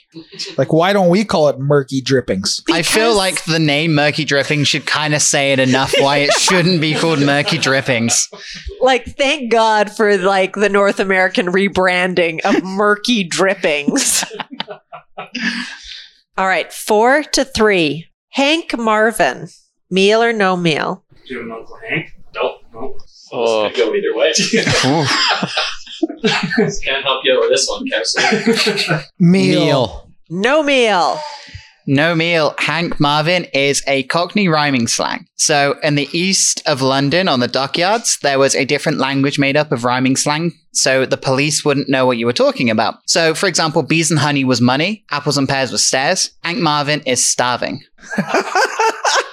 I can't take The more I Can explain it, can you just say like a full sentence using this? for example, if you were hypothetically planning to rob a bank, you would ask how many bees are in the room, how many apples to the top. I'm trying to think of some more now. Yeah, so you're trying to work out like how many roses are going to turn up. How much honey is? Yep, how much honey will you get from the bees? What your take would be of it? If somebody, for example, sitting next to you has bad body odor, they pen and ink. They stink. So it came from like, that wasn't aimed at you. I promise. I swear. I did not take it personally until just now. You need a perfume. Yeah. Company too. Wait, do we need to start a like British street gang? Because it sounds adorable. We could do like the Red Deer version of Peaky Blinders, but it would just be awful. I think Dustin would prefer West Side Story. We better keep this game going. I'm Marvin Starvin. Nailed it. You're out of the gang, Dustin. I'm Hank Marvin. There you go. There it is. All right, we're still 4-3. Number 8, periwinkles. No meal. Meal. Meal. Periwinkles are small snail-like crustaceans that are found in the murky waters of estuaries. You give snails a name like periwinkles, but you call gravy murky drippings. This is backwards. I do not like it. The more of these words that we say, the more I realize how closely Harry Potter is just based on every part of British culture. You got him on the ropes. Let's go. Two All more right. How many questions? left? Okay. 5-3, 2 questions left. There is time for a comeback, Walsh. Number 9, laverbread or laverbread. No Meal. meal. It is a meal. And the comeback is on. Laverbread is a Welsh dish of stewed and fermented seaweed. No. Like I said earlier, poverty had a big part to play with the British cuisine of the olden times. Yeah. Poor people from 200 years ago alone. I'm sorry. I'm Polish and Ukrainian. We came up with pierogies. Or borscht. Oh, yeah. Not our finest moment. You're fighting a losing battle. Moving on. Right.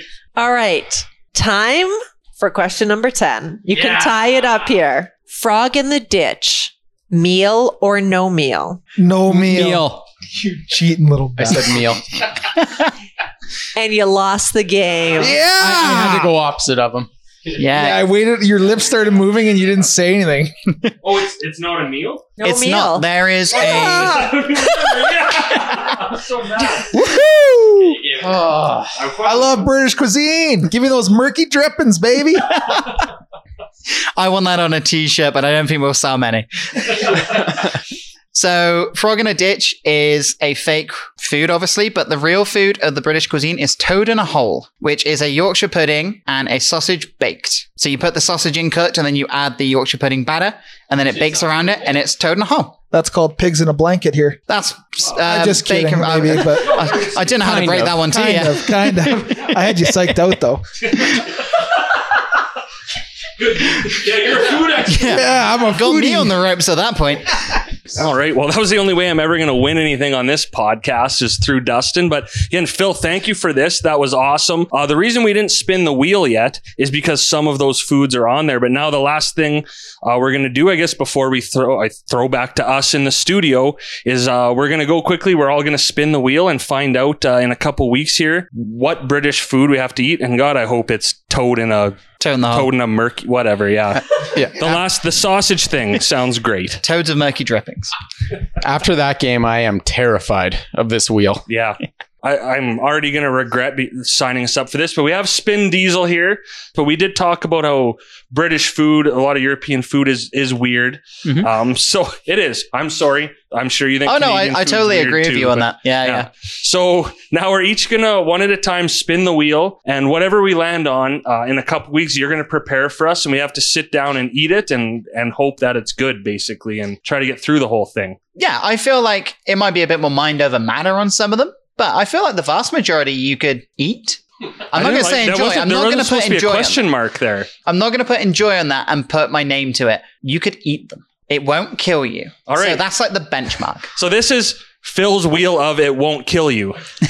So here we go. I'm gonna go first. And there can be double ups too, or do we want to have everyone do something different? Something different? Okay.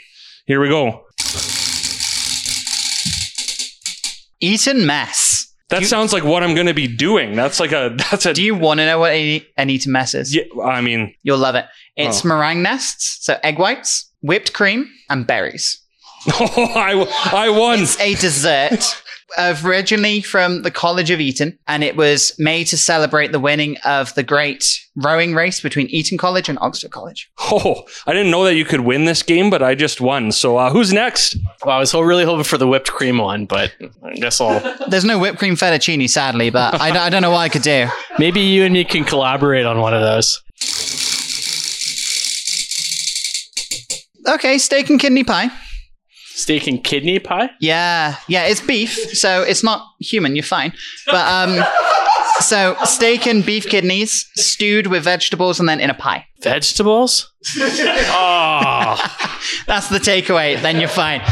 All right, Lund's losing so far. Bubble and squeak.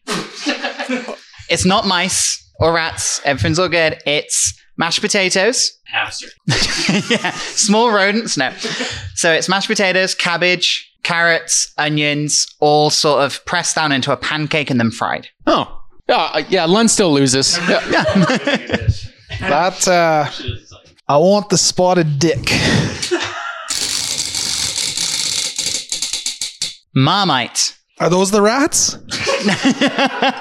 Marmite is a spreadable yeast extract that's Not good, Dustin.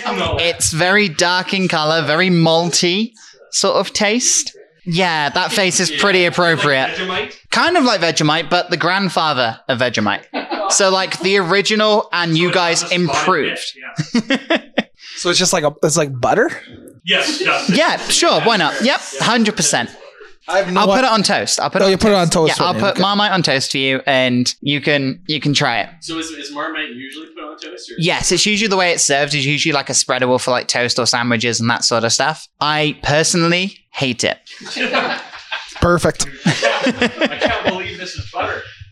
All right, not sure how I got roped into this one. Piccalilli. So piccalilli is a vegetable pickle made with cauliflower, carrots, onions, green beans, turmeric, spice, a little bit of chili, and then it's set with cornstarch. Sounds delightful. Probably one of the better one. Yeah, you'll just get like a little jar of piccalilli and gotta eat it. Call it a win. Yeah, All right. easy. Yeah, you can do it. So one thing, Phil, is there what is the worst thing on here? I don't think it got picked, but what is like the worst? Just to point out the worst thing, probably. I think if you want to go for the worst thing, it would probably be the steak and kidney pie for the texture. Oh. Okay, so what's the You didn't have to say that. what would you say is the second worst? Is there anything else that's just like really weird and out there? Or? Probably the mushy peas would be second worst because they're probably going to be cold by the time we get to the studio. Oh. So you'd have to eat like cold mushed peas. Okay, well, because these guys gave me full creative control, make a serving of mushy peas that we'll all have as Deal. an appetizer. Deal. You guys are going to love it. I'll need something to go down with my Steak and kidney pie. I really love peas. You won't. I don't know if you like What these. makes them so gross? They're mushy. Like they'd be. There's no real texture to them. We kind of cook them, boil them, and then we blend them. But we don't add any liquid to it, so it's like you have the skins of them and yeah, a little bit like baby food. All right. Yeah. Okay. So Aaron is going to eat the mush. He was afraid to spin, but we volunteered her. Aaron's going to eat the mushy peas. Again, Phil, this was Phil's wheel of it's not going to kill you. I don't know. I'm speaking for Lund, Phil, thanks for nothing. You are more than welcome. Now we're here. Yeah. Now we're back here. So Dustin, huge win. Maybe Lund, you lost that contest through Walsh. Plus, you have to eat a steak and kidney pie, which apparently, according to Phil, is the worst one. But Dustin, great win. That was a good battle because I think you were up 2-0, and then Walsh won 3 in a row. You won the last 2 in a row, and you know what? It's just in time. Like we can go do whatever we want now too for this date. Kevin is a great competitor, so I'm very proud to say that I beat him. And I guess this means I'm the podcast champion of the Versus. Just saying. Yeah, I guess you're right. Yeah. Oh, yeah, that's what it means, yes. Yeah. For this year. Yeah. Now we just start over. Yeah. And I'm looking forward to my horse carriage ride, my movie, and my dinner at Bo's. Look forward to taking my date to Ted and looking forward to get it paid for. Yeah. I can just drag you guys behind one of my horses. Yeah. So. And I can whip up some beans and wieners for you to make This her is all comfortable. sounding terrible. Hey, you deserve it though. Well done. Good job, man. Thank you. But so now we got to think of a new game for the future. But not only that, now I guess maybe next time the contest is just, and I think I'm gonna win with my what did I get? The bird's nest. Like everything's so weird, Phil. I can't remember what I'm even eating. The dessert thing. I believe you got the Eaton mess. Eaton mess. Yeah, that was my high school nickname. The Eaton mess. It meant something different. Phil, do any of these dishes take quite a while to cook? Or are they all really quick dishes that you can just whip up? It's probably going to be between the Eaton mess and the steak and kidney pie, because I've got to cook the meringue nest overnight for the Eaton mess. But then I've still got to stew the kidneys and soak them in milk to purify them of the urine first before I cook them. I can't even see his face, but I know from the back of his head. It's a thing. You have to soak them in milk because then the protein of the milk like pulls all the urine and all like the bad stuff out the kidneys before they were processed. Hey, Phil, forget the milk this time. Yeah, you had Lundy at urine. I like my steak medium rare. Yeah, you're in for a treat, buddy. Oh man, I didn't even compete in this contest, and I still felt like I lost. Yeah, you did lose. Oh, I know what I'll eat it. I'll eat anything. Yeah, I can't wait. Yeah. So before we go too far down the rabbit hole again, thank you, Phil, for all of that, all of our jumps back through time and forward again and that. But it was a fun episode. Thank you, Andrew, for being here as well. I think we had a lot of fun tonight. So just final thoughts as we close out here. I'm just happy we met such a cool character in Chef Phil. Obviously, we're moving into some, Lundy would say, spring months here coming up. And my favorite times of the year is kind of that March to October. So I'm really looking forward to yeah, I hate fucking winter. But anyways. Yeah, Phil, great to meet you tonight. Thank you for the interview. And just want you to know, I think you said you've been here about a year and a half. +6 in the first week of February is not normal. So we hope it sticks, but don't get used to it. Yeah, that -40 experience, that usually lasts for about 2 months. So you chose a good couple years to come here. Hopefully you can stick around for a few more. And yeah, Lundy's the craft beer man. The beer boy at his wedding. Looking forward to meeting the family and having pizza in your mother-in-law's garden. I have so much to explain to the family over one night of meeting you guys.